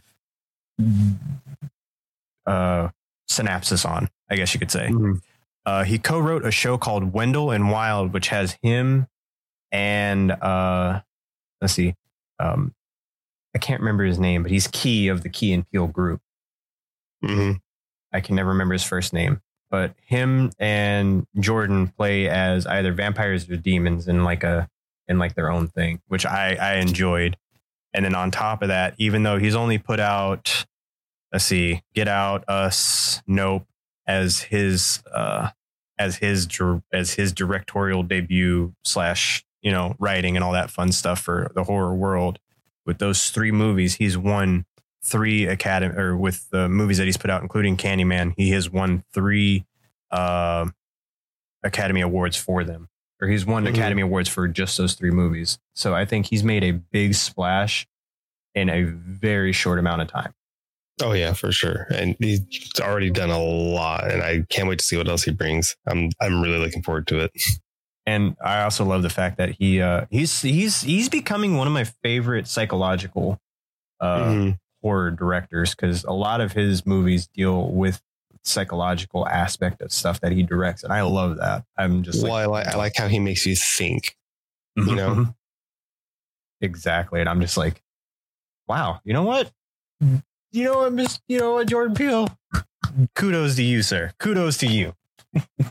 I think he's going to be very influential, and not that he's not already, but I think he's going to be influential on the future of horror in a very, very short amount of time. Oh yeah, I agree with that. I'm excited to see. I love what he's done. I'm excited to see what he's got going on next, and it's just like, give me more. Well, I agree. Not to throw anyone for a loop, but this director, Miz, I know he may recognize the name, he may not, but I know he's seen some of her works. A Miss Karen Kusama. Name's not ringing a bell off the top of my head. What has she done? She started directing right around 2000-ish. From what I can tell, she's gone from directing in movies and currently directing in TV shows, but she directed Jennifer's Body, The Invitation, a movie. She wrote and directed this movie called XX. It's a movie about 4 short horror films, all written by women. I enjoyed that one. The Outsider, and a TV show called Yellow Jackets, or The Yellow Jackets. Got it. And yeah, I see her becoming a master. I like the works I have seen from her. I really feel she's got something going for her. I want to see more. I would like to see a couple more TV shows, and I would like to see at least a couple more movies done. and then I can like have that like solid opinion if she needs more work or she'll definitely be a master. But the way she's going, she's doing a very, very good job. I agree. I don't know which one of the films in XX was hers, but I'm sure if I looked through the credits, I could find it. But after I saw her name was on Yellow Jackets, after watching The Invitation from 2015 and watching Jennifer's Body, I'm actually intrigued to start watching that show because her name's attached to it. So, Miss Karen, keep up the good work, ma'am. I could see her becoming a master. Yeah, I'm looking forward to seeing what comes out. Mm-hmm, mm-hmm. I think she's only been directing for 23 years, which isn't really that long in the grand scheme of it. But she's put out some pretty good ones. I enjoyed Jennifer's Body, even though I'm not a big Megan Fox fan per se. But I think without her direction, I could have seen that movie going very bad, not being as well liked as it was,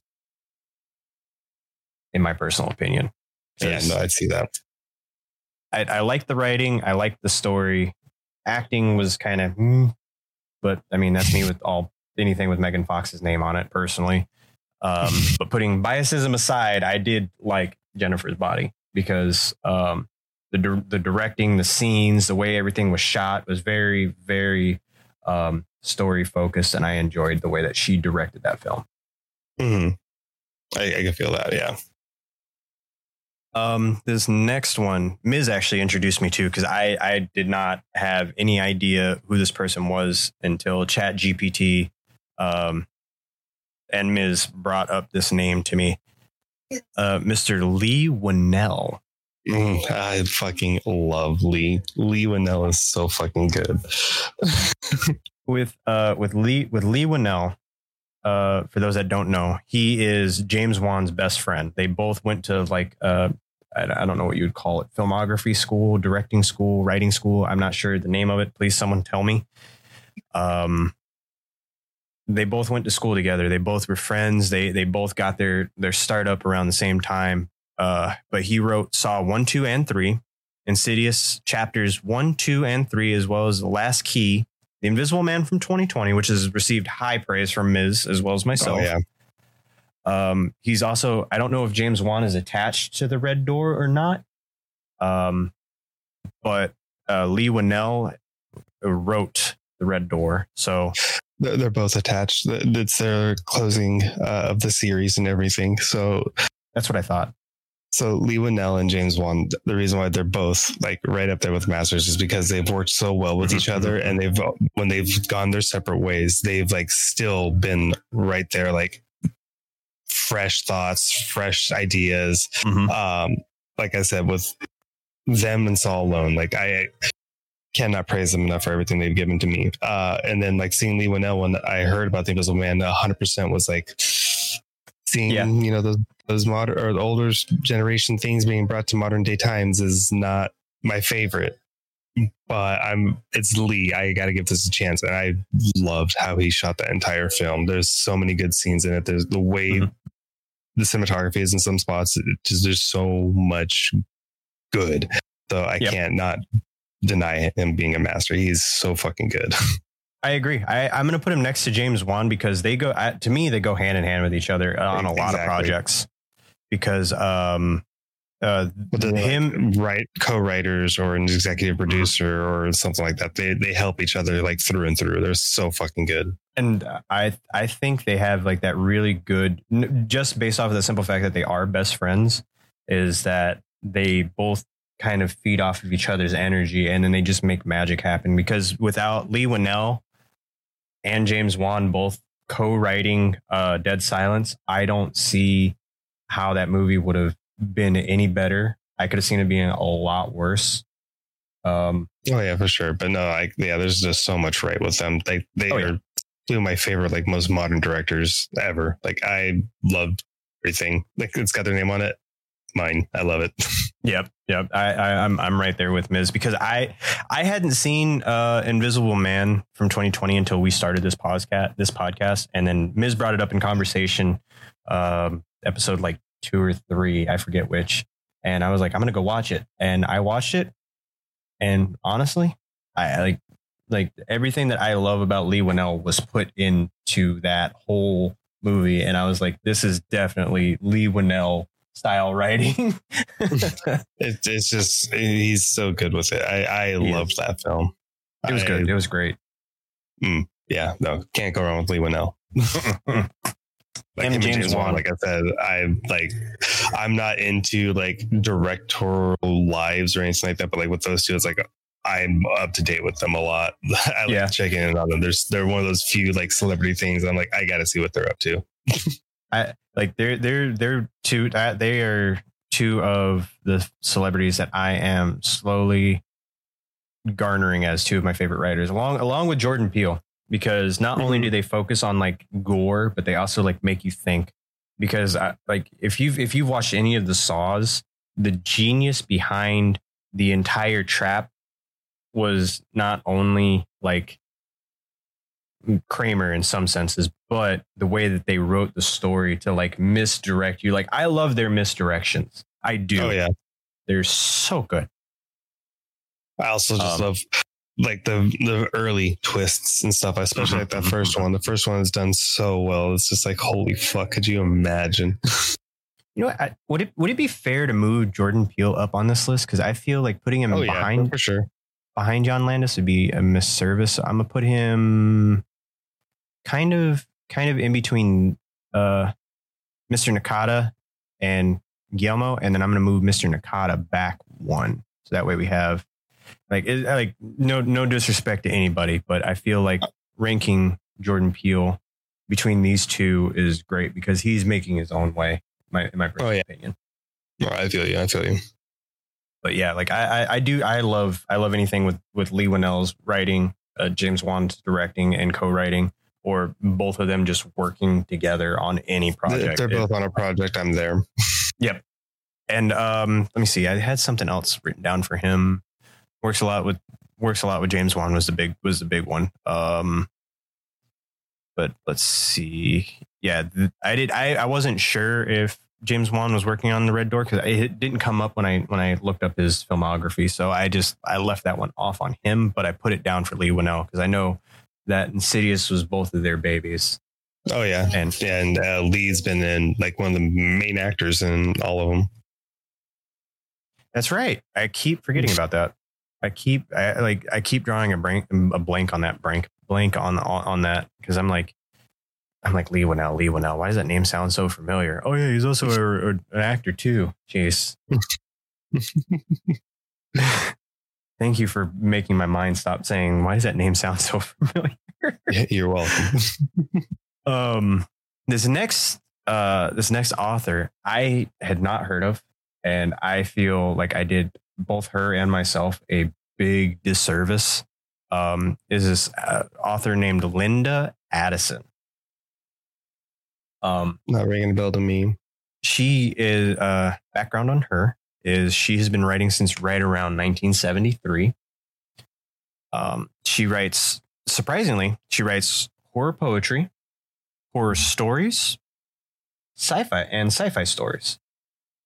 She wrote Little Red in the Hood, The Place of Broken Things, How to Recognize a Demon Has Become Your Friend. I'm going to butcher this name. Please, someone correct me. Sycorax. I think that's Sycorax's daughter. And Don't Turn the Lights Out. It's a tribute to Scary Stories to Tell in the Dark, as well as High Stakes, a vampire anthology, and The Beauty of Death. So I don't know nothing about this author. And I'm sorry, real quick, I forgot to add, she is the first African-American woman, the first African-American winner of the Bram Stoker Award. Ooh, nice. I forgot to mention that. Yeah, I was going to say, so I'm going to have to throw it under hit and miss only because I have not read any of her stuff. But if she's got that stamp of approval there, I definitely need to pay a lot more attention to this. Yes. I actually kind of want to bump her up towards working to become masters, just for the simple fact that like I haven't read any of her books personally, but the name of High Stakes, a Vampire Anthology kind of makes me want to read it just because of the pun that's involved in the name. So fair. And I mean, I didn't know horror poetry was a thing.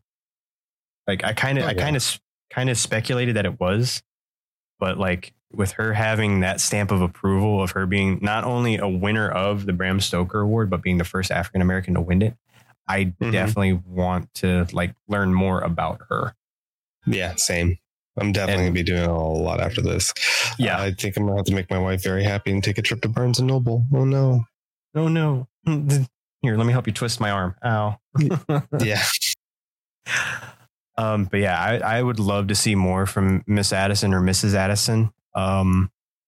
Just for the simple fact that like her titles alone are very interesting. But not only does she write all her stories herself, but she also co-writes along other authors. So like you'll see her name alongside some other more niche horror authors. But I mean, she's been around the block for some time. So like I think I could definitely see her in the mass, like depending on what I read about her with her horror poetry, her horror books, and anything that she may have co-written that I may read, it'll probably bump her up to masters because she is definitely seeming very influential to me personally.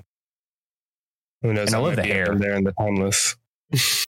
I love the hair. It's purple. Yeah. Depending on when we do a little bit more research on some of the people that we don't really know a lot about, if we choose to revisit this list, which I could see us doing, probably will for sure. I was thinking the same thing just now. Yeah, I can see Miss Linda being up in one of these two tiers right here, being either a timeless master off of her works or being a master in and of itself, because like from what I read on her, she has a very adept like bookography or she's big catalog. Yeah, big catalog. Thank you. I was like bookography. That doesn't sound right. But I could definitely see her. These two are out of. There you go. But yeah, I could see her definitely being up in one of these tiers because she sounds like she's very influential. Because exactly. And I'm pretty sure when we whatever books I decided to read, I could probably pinpoint where I remember that cultural influence and be like, okay, this is part of that too. Because I think because there's only like a handful of people on this list that I hadn't heard of before. Miss Karen, Miss Linda were two. And then what was the other one's name? She was early on in the list. She was the first hit or miss. Not Anne Rice. Let's see, Jordi Romero, Gillian Flynn. I feel like after some more, these both Gillian and Miss Linda will probably get bumped up some. Sure, for sure. Yeah, just gotta see more from them, especially since I haven't seen much of them. Yeah, I have to agree. But I definitely put Miss Linda over Miss Gillian because of the simple fact that like for you to be praised and win a literary award in your respective genre, it takes a lot, in my personal opinion. Oh yeah. Well, winning that award in general is always a lot. It carries a lot of weight with it. Yeah. Next up is the mother of Frankenstein and his monster, because Frankenstein is not the name of the damn monster. I hate it when people say that. Sorry, pet peeve of mine. Miss Mary Shelley. So obviously, I think that's a very easy timeless because I mean, it's amongst her other works. I mean, that being the biggest one, obviously, the culture shock that it's had on everybody for years and years and years. That whole trying to recreate the thing of immortality by other means has been like comic book things and villains and stuff. Like there's so much that her story alone has contributed, and it's considered also one of the original monster movies that like terrified the shit out of people, and that's still a big thing today. And people are still trying to do like a good version of Frankenstein in their own respective regards, you know? So I agree. 100% timeless. Because I mean, hell, without her, we wouldn't have Frankenstein and his monster. She also wrote a book which I hadn't heard of. I did a little bit of research on. Was The Modern Prometheus. It was an early example of sci-fi. So she not only did that, but she also was either a co-writer and editor or editor of her husband's books. But she's out of the two of them, she's the more notable of the Shelleys, as well as she has earned the title of Mother of Horror. Yep. And again, like the culture influence she has is astounding. I'm definitely going to put her above Mr. Romero because of how influential she was. Because without her, I don't think we would have had the Romeros, the Carpenters, the H.G. Wells. Yeah, no, I can agree with that. I'm on board. Yeah, she's inspired so much. When I was a kid, the library at my middle school actually somehow had a copy or a recreation copy of her first edition of Frankenstein, and I had to read that as a part of a book report. It was good. I loved it. I was like, oh, this is where Frankenstein and his monster came from. Oh my God. Yeah, and it's been like, again, even like throughout all of like the 100 years or more, definitely more of her works is like still being used in like from kid friendly stuff to like adult themed, you know, it's so good. Like I don't know any like kid that doesn't know Frankenstein or anybody that really doesn't know what Frankenstein is. I agree. Yeah, because I think without these big three right here, I don't think we would have had is like horror the way that we have it today because of them having their early footprint on everything. We wouldn't have had horror learn and evolve and adapt and become different genres and niches and all that fun stuff. So I agree. Yeah, no. Yeah, she's timeless. For this next director, wait, hold on. No, I had that in the right order. He goes over there. There we go. I don't know how that got mixed up. For this next director, Ms. has mentioned him. I've mentioned him. I love his works. I love everything that he does. And surprisingly, he's actually done a lot more work than I had noticed initially. Mr. Mike Flanagan. Yes. So I love his movie styles more because I haven't seen his TV shows, but like Mike Flanagan has been a fantastic director. He's definitely a master of his own art. Like I agree. He reminds me of a more extreme Jordan Peele, if that makes sense. Yeah. Like where like Jordan Peele kind of has still some like silliness and or fun, I guess you could say in some of his. Like I feel like Flanagan doesn't, but it's still that same like impact. Flanagan's a great director. I agree. For those that aren't familiar with Mike Flanagan, he's been directing since around about 2000-ish. He directed Oculus, one of my favorite movies. He also wrote it and edited it. There we go. As well as a movie called Absentina, which I have not seen, but that has his name attached to it. I'm probably going to go watch. Hush, Before I Wake, Ouija, The Origin of Evil, which that one, again, he wrote, directed, and edited. The better Ouija. Yeah.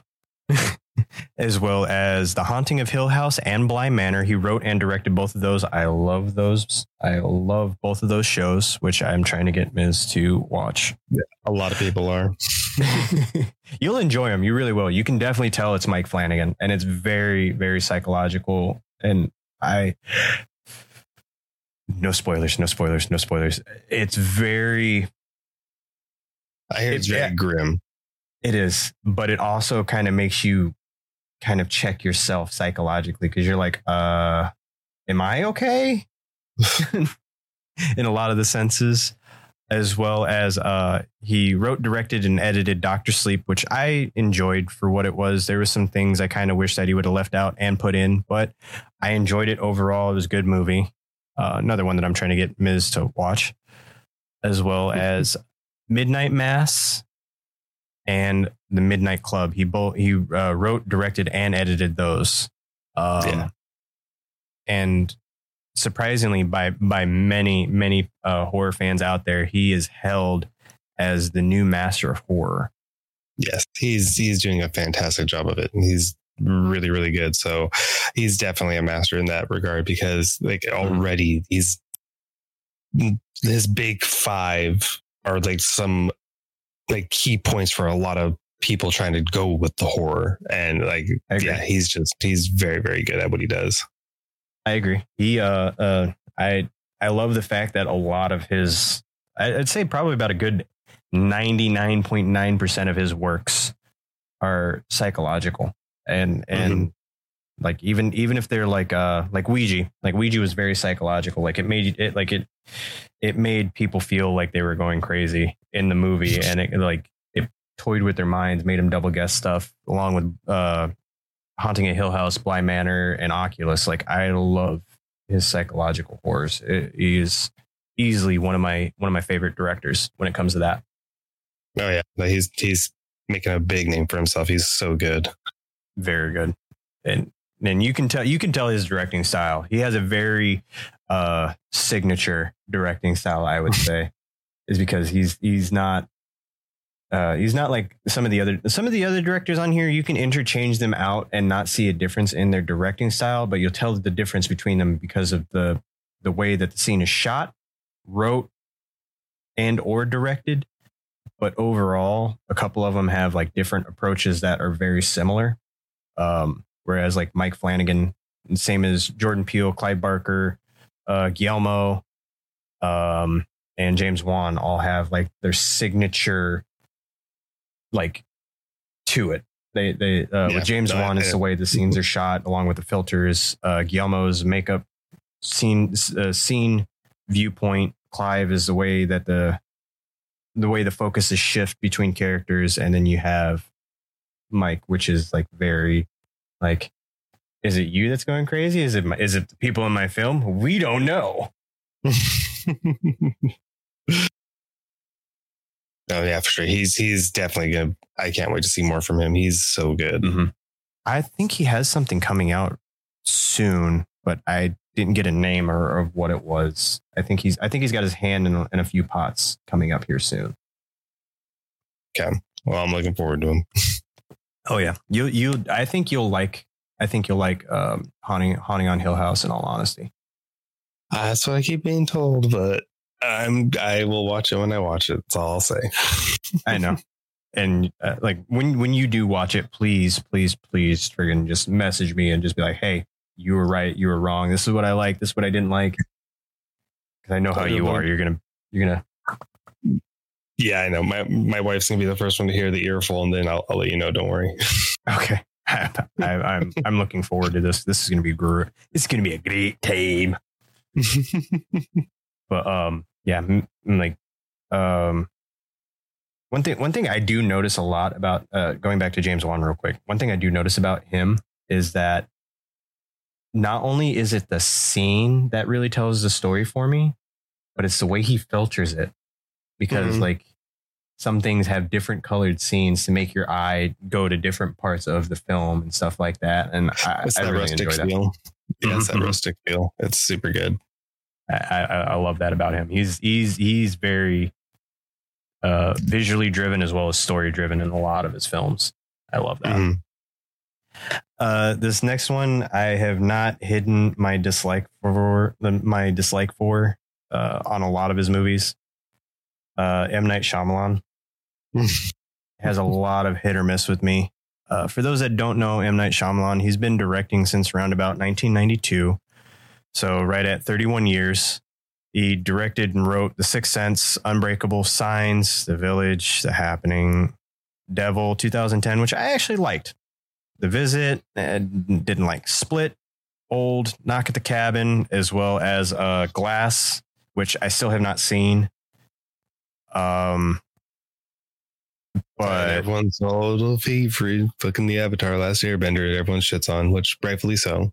Yeah, like Ong. No, it's Aang. Did you not pay attention to the source material, M. Night? Huh, Mr. Shyamalan?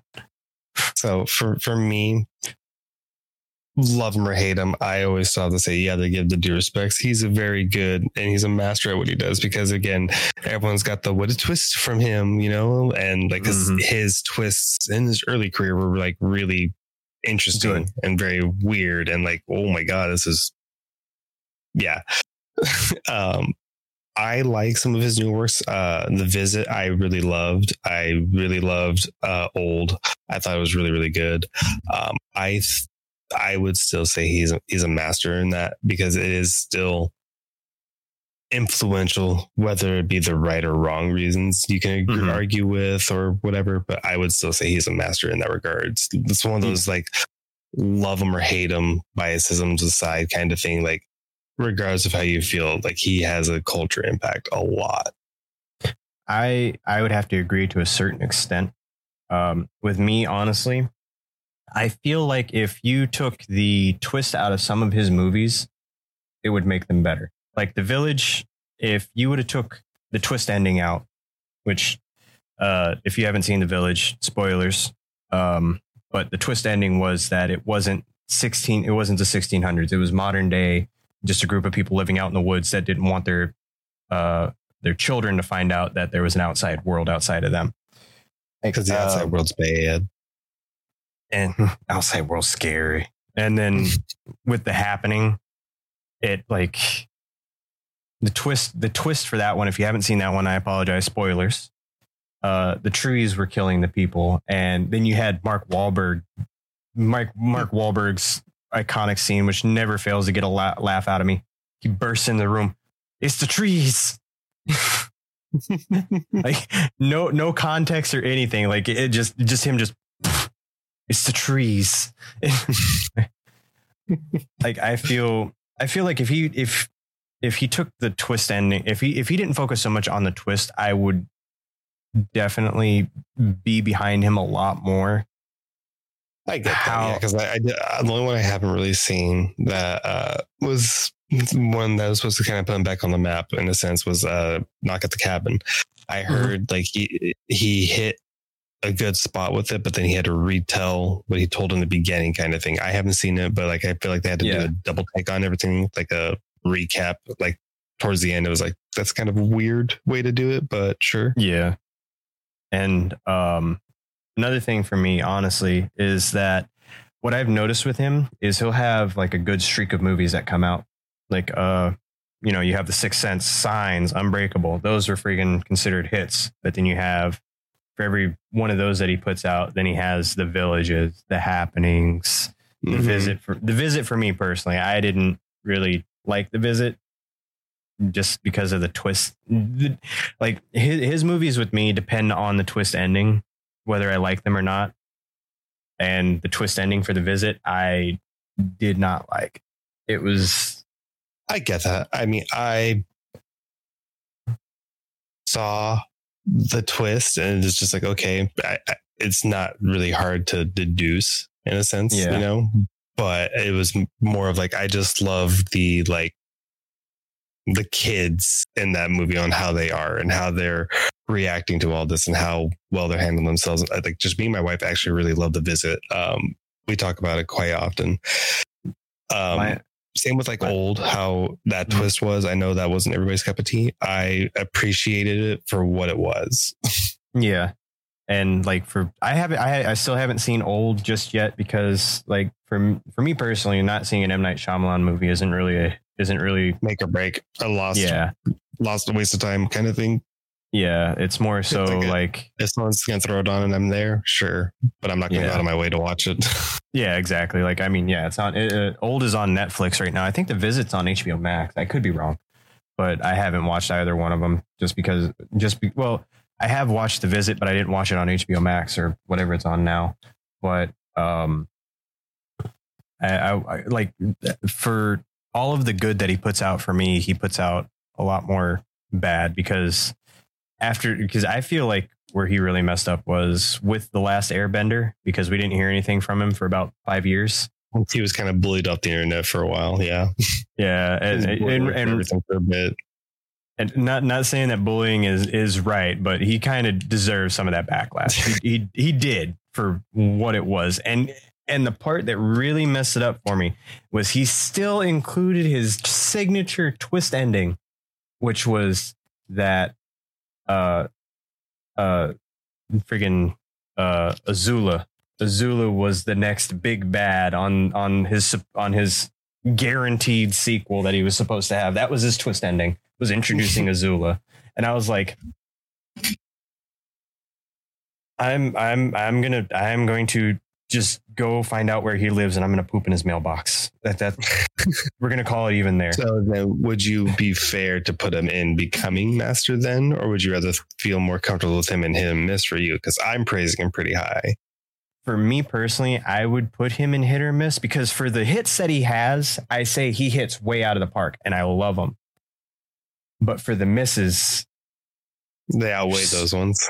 Yeah, because the misses are equal. Like, for I think for Shyamalan's case, in my personal perspective, is that for the hits that he does have are like out of the park, like way, like they're good. Like The Sixth Sense, cinematic masterpiece. Signs, love it or hate it, I enjoyed it. It was great. The Happening made me want to fight somebody in the movie theater because of Mark Wahlberg just bursting into the room, covered in sweat, panicking. It's the trees. That was the whole twist the entire time, was that the plants were tired of people fucking up and they decided to kill them. I was just like, oh. And then the fact that I spent $12.99 plus tax to rent from Blockbuster The Village. Just, God damn it all.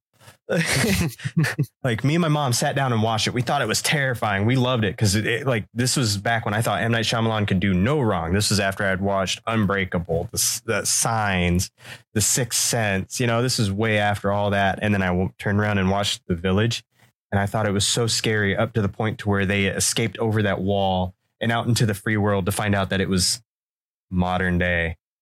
I was like, this makes me want to poop in his mailbox. That's what this movie does. And then right after that, I saw The Happening, and I was like, God damn it. And then I seen Avatar: The Last Airbender, and I was just like, oh. But no, like I said, I see where you're coming from. So I would argue to throw them in Becoming Master, because when they do hit, they hit really, really well. But I do see your point of not everyone being a hit and those misses outweighing it definitely are valid. But and then after him coming back from being bullied off the internet for however long, he made Split. I love Split. I love Glass. Those honestly, I would say, were really good. But then I watched The Visit, and I was just like, because I watched him out of order. I really did. I watched Split on a streaming service whenever it was on there. I think I watched it on Netflix. I could be wrong. And then I watched The Visit like right after that, and I was just like, so close. Yeah. But I get where you're coming from on that for sure. But yeah, I would have to rank him very, very low on Becoming Master, just for the simple fact that, like, for what he does, he does well. I will give him that. Like, his plot twists are very hard to see coming, and I will argue that to the day that I die. But if he didn't make that the main focus of every single one of his movies, I would put him in Masters, because that's for what I can see that. For what he does well, he does very well with horror, but not every single one of his movies has to have that signature M. Night Shyamalan twist ending. Like, for me, Sixth Sense without Bruce Willis being dead at the end wouldn't have been the same Sixth Sense. It made the movie that much better. But The Happening without Mark Wahlberg saying, "Oh, it's the trees," would have made it better. Like, if they would have just figured out, hey, it's the planet trying to kill us back, it would have been like, oh, okay, that's a unnamed thing happening. You would have been happier than knowing that's fucking trees. Yeah, like, how did the trees become sentient? Who fucked up this bad to piss off the plants? And then the village. Like, I feel like if he would have just made it a nameless monster that was attacking the village, and then there was like some secret way to defeat them, make that be the twist. Okay. But for them to just climb the wall, the monsters be people, and then it be the modern day, and it's not really the 1600s. I was like, that was a whole hour and a half for it to just mean nothing. Like you wrote an entire movie where it was centrally focused on it being the 1600s, just for it to not be the 1600s, and everything up to this point was just completely invalid. I was like, fuck you. That's fair. That's fair.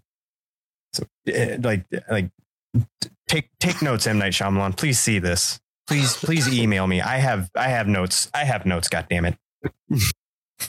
I have complaints I would like to make with you, sir.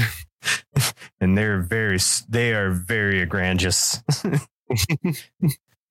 I need it. First off, I need a public apology for what you did to Avatar: The Last Airbender. And then we can talk shop. But next up, I had not heard about this author, and I did a huge injustice to her. And I keep saying that for all the ones that I haven't heard of, but like after I read a little bit about their biographical background of what they've written, books that they've authored, movies that they produced, stuff like that, I'm like, oh shit. Mm-hmm. But this name has a very big cult following, and her name is Shirley Jackson. Oh yeah. She wrote The Haunting of Hill House, The Lottery, Summer People, which is a short story, as well as We Have Always Lived in the Castle, which was her final novel before she passed away. I'm not sure when she passed away, but she began writing in 1948. She's considered the queen of horror. And her final book is regarded as her masterpiece.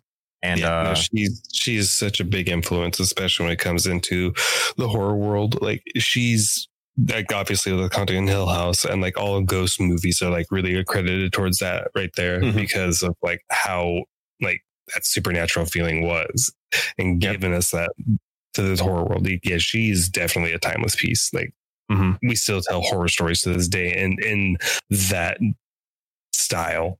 Put her right next to Mr. H.G. Wells. But also, fun fact about her is that her books are have recently began to be republished by Penguin Publishing, because there's such a high demand for her books from horror lovers and horror enthusiasts and other horror authors that are inspired by her.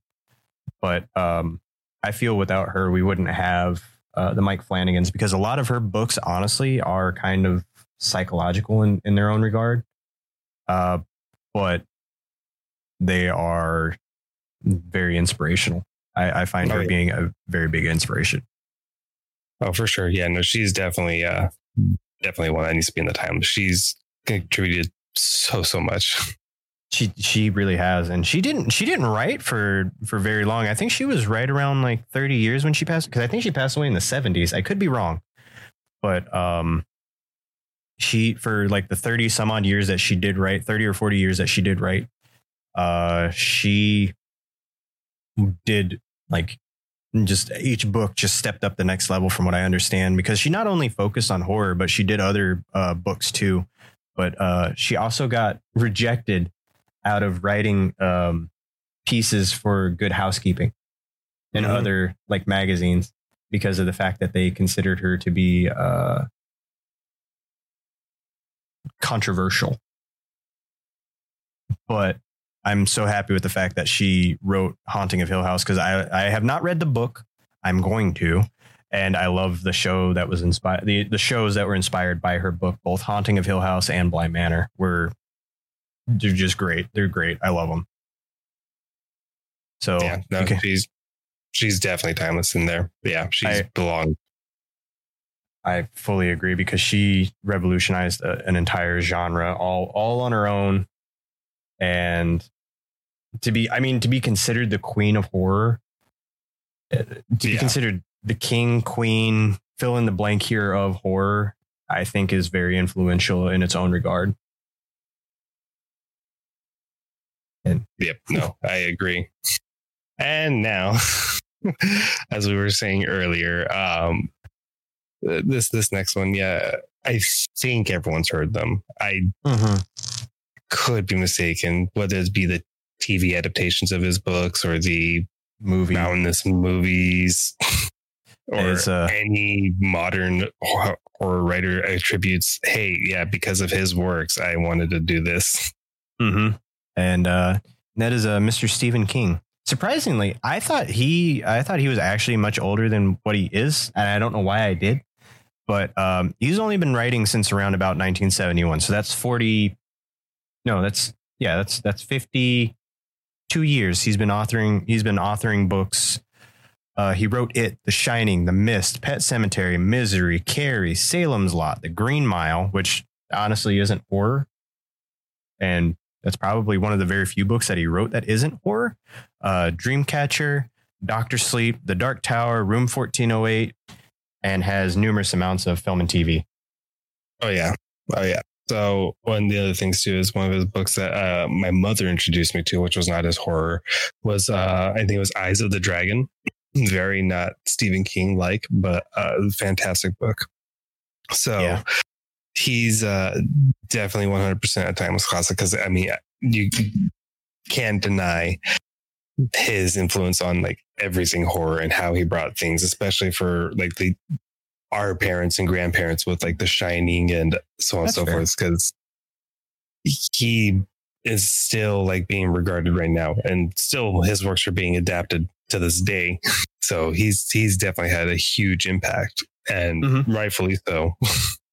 I agree. I was going to rank him actually very high on Masters, but now that you mention it, I can see him being in the Timeless Masters, just for the simple fact that he has had a lot of adaptations of his books turned into movies, miniseries, TV shows.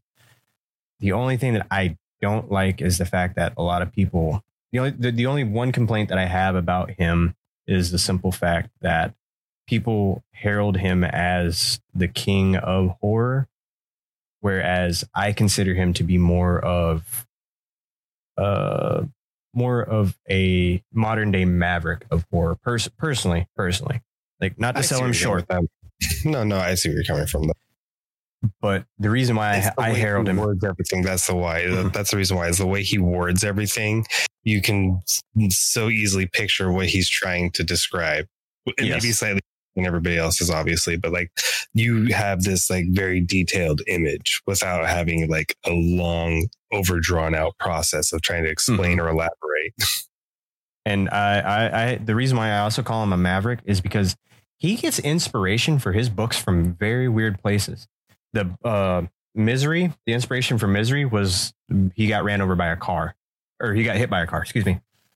And while he was laying in his bed, not able to move very much, it gave him the idea to write the book Misery, which then became the movie that came out in 1980 something. I can't remember the exact date, or 1990 something.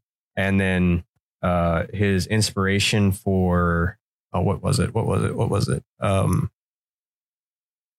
The Shining was because he stayed at a famously haunted hotel in Colorado, which also allowed him to write the book, the Room 1408. I can't remember the name of the exact hotel, but him staying in that hotel, from his experiences that he saw and had happen to him, because he stayed in the most haunted room in the entire hotel. Number one. Number two, he didn't stay the entire night. And number three, from that, he took the inspiration from that and was like, I'm going to make a hotel scary. Watch this. And from that one experience, he wrote a total of 3 books, which was The Shining, Dr. Sleep, which is a sequel to The Shining, in case you didn't know. And there's another sequel to that, which I can't remember what it was, as well as 1408. But the sequel to Dr. Sleep isn't inspired from his stay at the what inspired the Overlook Hotel. I cannot remember the name of the actual hotel, but that's why I consider him more of a maverick, is because he just like he gets his inspiration from weird stuff, and I can respect that. That's fair. But you can't deny his works. That's the thing. No. Like that's why he's like easily in the timeless, because it's still a culture hit right now, and it still goes. Even I'm pretty sure long after he's gone, because I mean, the movies that were done like in the 80s and the miniseries and stuff like early 90s are now becoming like these bigger budget films and like being huge hits. Because I think back in either the early 2000s or late 90s, I don't remember which, but they were talking about turning the Dr. Sleep book into a miniseries, which we got the Dr. Sleep movie from, which I don't remember. I said the name, and I'm going to kick myself for this later, but I don't remember. One of the directors listed above directed that film. And I think it turned out pretty good. I enjoyed the film. I think if you haven't seen it and you like horror, that's kind of like thrilling yet suspenseful, you'll enjoy that movie. Whereas like I wasn't a big fan of Pet Sematary the book, but I loved the movie. Fair. I do have that with some of his works too. And I have the adverse on some of them too. Like, let's see. The Dark Tower. That's the one. Dark Tower. Yeah. I haven't seen the movie yet, but I haven't either. I've heard mixed things about it, so I'm like very hesitant to. I really want to, because those are childhood books that I grew up with. And the I wasn't a big fan of the book per se, but I hear that the movie adaptation is supposed to respect the book but do its own thing, and I can definitely I heard that. They kind of did like 1 and 2 together. It was a weird thing either way, but yeah, I need to see it still. I agree. So yeah, like for me, he's a hit or miss on some of his books to movie adaptations and vice versa. Whereas like there's some things I'd wish that they'd include from the movies or from the books in the movies. And there's some things that I wish that the movies would have avoided that the books had in them that they included. But and then me not liking some of the movies, whereas I like some of the books on some of the things. Like The Shining book, way scarier than the movie. I love the movie, love the book, but with like Pet Sematary, didn't like the book, loved the movie. No, I agree. And yeah, I see him being a timeless master long after he's gone, which surprisingly, I didn't know this until we did our trivia. Didn't know his son was also an author. Yeah. When they did the Into the Tall Grass, I think it was Joe Hill. Yeah. Yeah. I didn't know they co-wrote stuff together. That's pretty cool, honestly, in my personal opinion. But this next one is this one I love him as a director, but at the same time I hate him. Yes. Yeah, it's a director called Takashi Shimizu. If you're not familiar with the name, he wrote and directed Grudge 1, 2, 3, and 4 in both the English and Japanese versions, as well as Nightcry, Innocent Curse, Dark Tales from Japan, and Go Home. So for me, he's working his way to be master. I like his works that I have seen. It's just not my type of horror, if that makes sense. Yeah. But I see what he's doing, and I see how he is, and he's very, very good. I could see him honing in that craft and becoming a master for sure. Oh yeah. And one thing that I do got to praise him for is that a lot of from the movies that I've seen of his, as well as like the research that I've done on the movies that I haven't seen of his, a lot of his movies are centered around Japanese folklore. Like The Grudge is about, I can't remember the name of it, but it's about an angry spirit that dwells in homes. Dark Tales from Japan, that's kind of self-explanatory. And then Go Home, Nightcry, Innocent Curse, like all of those are focused around like Japanese Japanese myths, as well as legends that have traumatized countless people throughout that country for ages upon ages. Yeah, so no, I respect very, that. very good. So yeah, I can definitely see them becoming a master. Just a little bit more, but definitely can see it happening. Yeah, I was going to rank him lower on the masters just for the right behind Mr. Nakata, because they're the only two Japanese or people that have directed their exact same films in both English and Japanese, as well as, like other languages as well, because they inspired American film producers to be like, hey, you want to make that over here with us too, please? Please. Yeah, sure. Yeah. I think that's pretty cool. But he's also the only one on this list that is lore focused, where I respect that. I like lore. I like history. I like legends, urban legends, myths, stuff like that.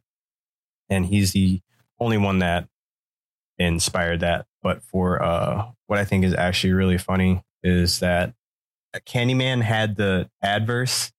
It had, or not adverse, it had the reverse of that, because Candyman, as you remember as a kid, the movie came out and then the urban legend followed. And I thought that was hilarious. And then looking back at it now, because when we were kids, we had the Bloody Mary urban legend. Yeah. And then the Candyman urban legend followed after we saw the movie. And then we're like, wait a minute. Yeah, for real. But last one on the list is an instance. Certainly not least. No, definitely not. We saved one of the best for last, one of the most influential directors, in my personal opinion, to have had his thumb in the pie that is horror, Mr. Wes Craven. And that, to me, is an immediate timeless. Not only for the fact of, like, with Freddy, that he brought us this, like, amazing serial killer kind of thing. Like, he's had two really big, like, characters stapled in horror, which is Freddy and Ghostface. Like, to have two iconic things attached to horror, like, within a few years of each other. It's like, what, I think like 10, 15 years apart. If that, like, yeah. It's so good. And the reason why I'm even I will even argue that this man is a timeless master is because he was the first horror director to give us killers with personalities. Because before that, we had our Leatherfaces, we had our Michael Myers, we had our Jasons, which I love. I love horror. I love Michael Myers. I love Jason for their own respective rights. But Freddy was the first serial killer / supernatural entity to give us a personality, because he wasn't quiet. He didn't just stalk you. He made jokes about killing you. He made jokes that hurt your feelings. He called you names. Yeah. And then to follow that up, to single-handedly create Ghostface, who also had a personality. He wasn't just a killer. He had a method. He had a madness, and he made it. And whether it be one killer or several killers throughout the movie, they all had their own personalities and their own traits that made each Ghostface a different version of the same killer. And I like that. Yeah. No, it was done really, really well. Yeah. Like, I don't know what else to say with Wes. I mean, he's brought so many good things. I mean, he's got so many good films, not just in his horror repertoire, but like, he's just so good. So fucking good. I love Wes Craven. And what's really funny is that I didn't know some of these movies were his. I had to go back and double check, but he wrote and directed Screams 1 through 4. 5 and 6 have his name on them in some way, shape, or form. 5 is accredited with is giving credit to him in remembrance of him, and 6, of course, is a continuation of that. But he also wrote and directed The Last House on the Left in 1972. Did not know that was him. All Nightmare on Elm Streets, even the bad ones, which, Wes Craven's New Nightmare for Miz and the reboot that came out. I appreciate the reboot, but yeah, no. Yeah. I said, like, Hills Have Eyes, the original one, is like one of the first iterations I ever had of an encounter with Wes Craven. Same with Nightmare on Elm Street. It's such a staple for my like adolescence into loving the horror world because of that. And that's why, like I said, like Nightmare on Elm Street 3 Dream Warriors is my absolute favorite because it like continues off like Craven's original idea without really being too bad or too over the top or whatever, like too B feel. And it was so good. And plus it's such a better improvement than 2. I like Dream Warriors because they were like, wait, we're in our dream. Why can't we fight back? And I was just like, I've been saying that for the last 2 movies. So good. It's just, timeless. Another one I didn't know that he directed was Vampire in Brooklyn. He helped write that, and I don't know to what capacity, but he helped write that as well as direct that, and that makes sense. As well as writing and directing The People Under the Stairs, one of my all-time favorite horror movies. The Twilight Zone in 1985 to 1986 for 5 episodes, as well as Cursed from 2005, a movie called My Soul to Take, which I liked. A lot of people didn't. I appreciated that one. I liked it. It was a very good, like, bringing back that teenage fear like Scream did. You know, like it did a very good job of it. I appreciated that film. I also like the fact that it kind of delved more into the supernatural aspect, and it wasn't just a slasher. But looking back at it now, I could definitely see some of Wes Craven's influence on that. Oh, yeah, always. And of course, The Hills Have Eyes, both 1 and 2 from 1977 and 1984. And I did not know that he wrote the originals to Last House on the Left, The Hills Have Eyes 1 and 2, as well as Vampire in Brooklyn and The People Under the Stairs. I did not know he had his. I didn't know that he had that on there. Yeah, no. So Last House on the Left, it was the original is really, really good. It's pretty messed up. And then like that is still the one remake that I feel did such a good job with a very specific scene in the, like, for the sake of the scene, like all the right ways to make the audience super uncomfortable because that scene is still super hard to watch.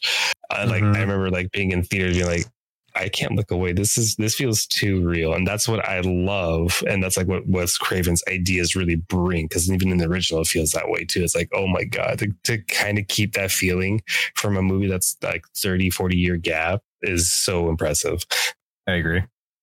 And the fact that like he kind of and the fact that he not only gave like killers personalities, but he wasn't scared to kind of like think outside the box with like his horror in and of itself. Cause like, I mean, he wrote People Under the Stairs. Like how did he make like a home invasion turn into a friggin' horror movie, turn into something that wasn't even meant to be a horror in the first place? You know, like how did he make that scary?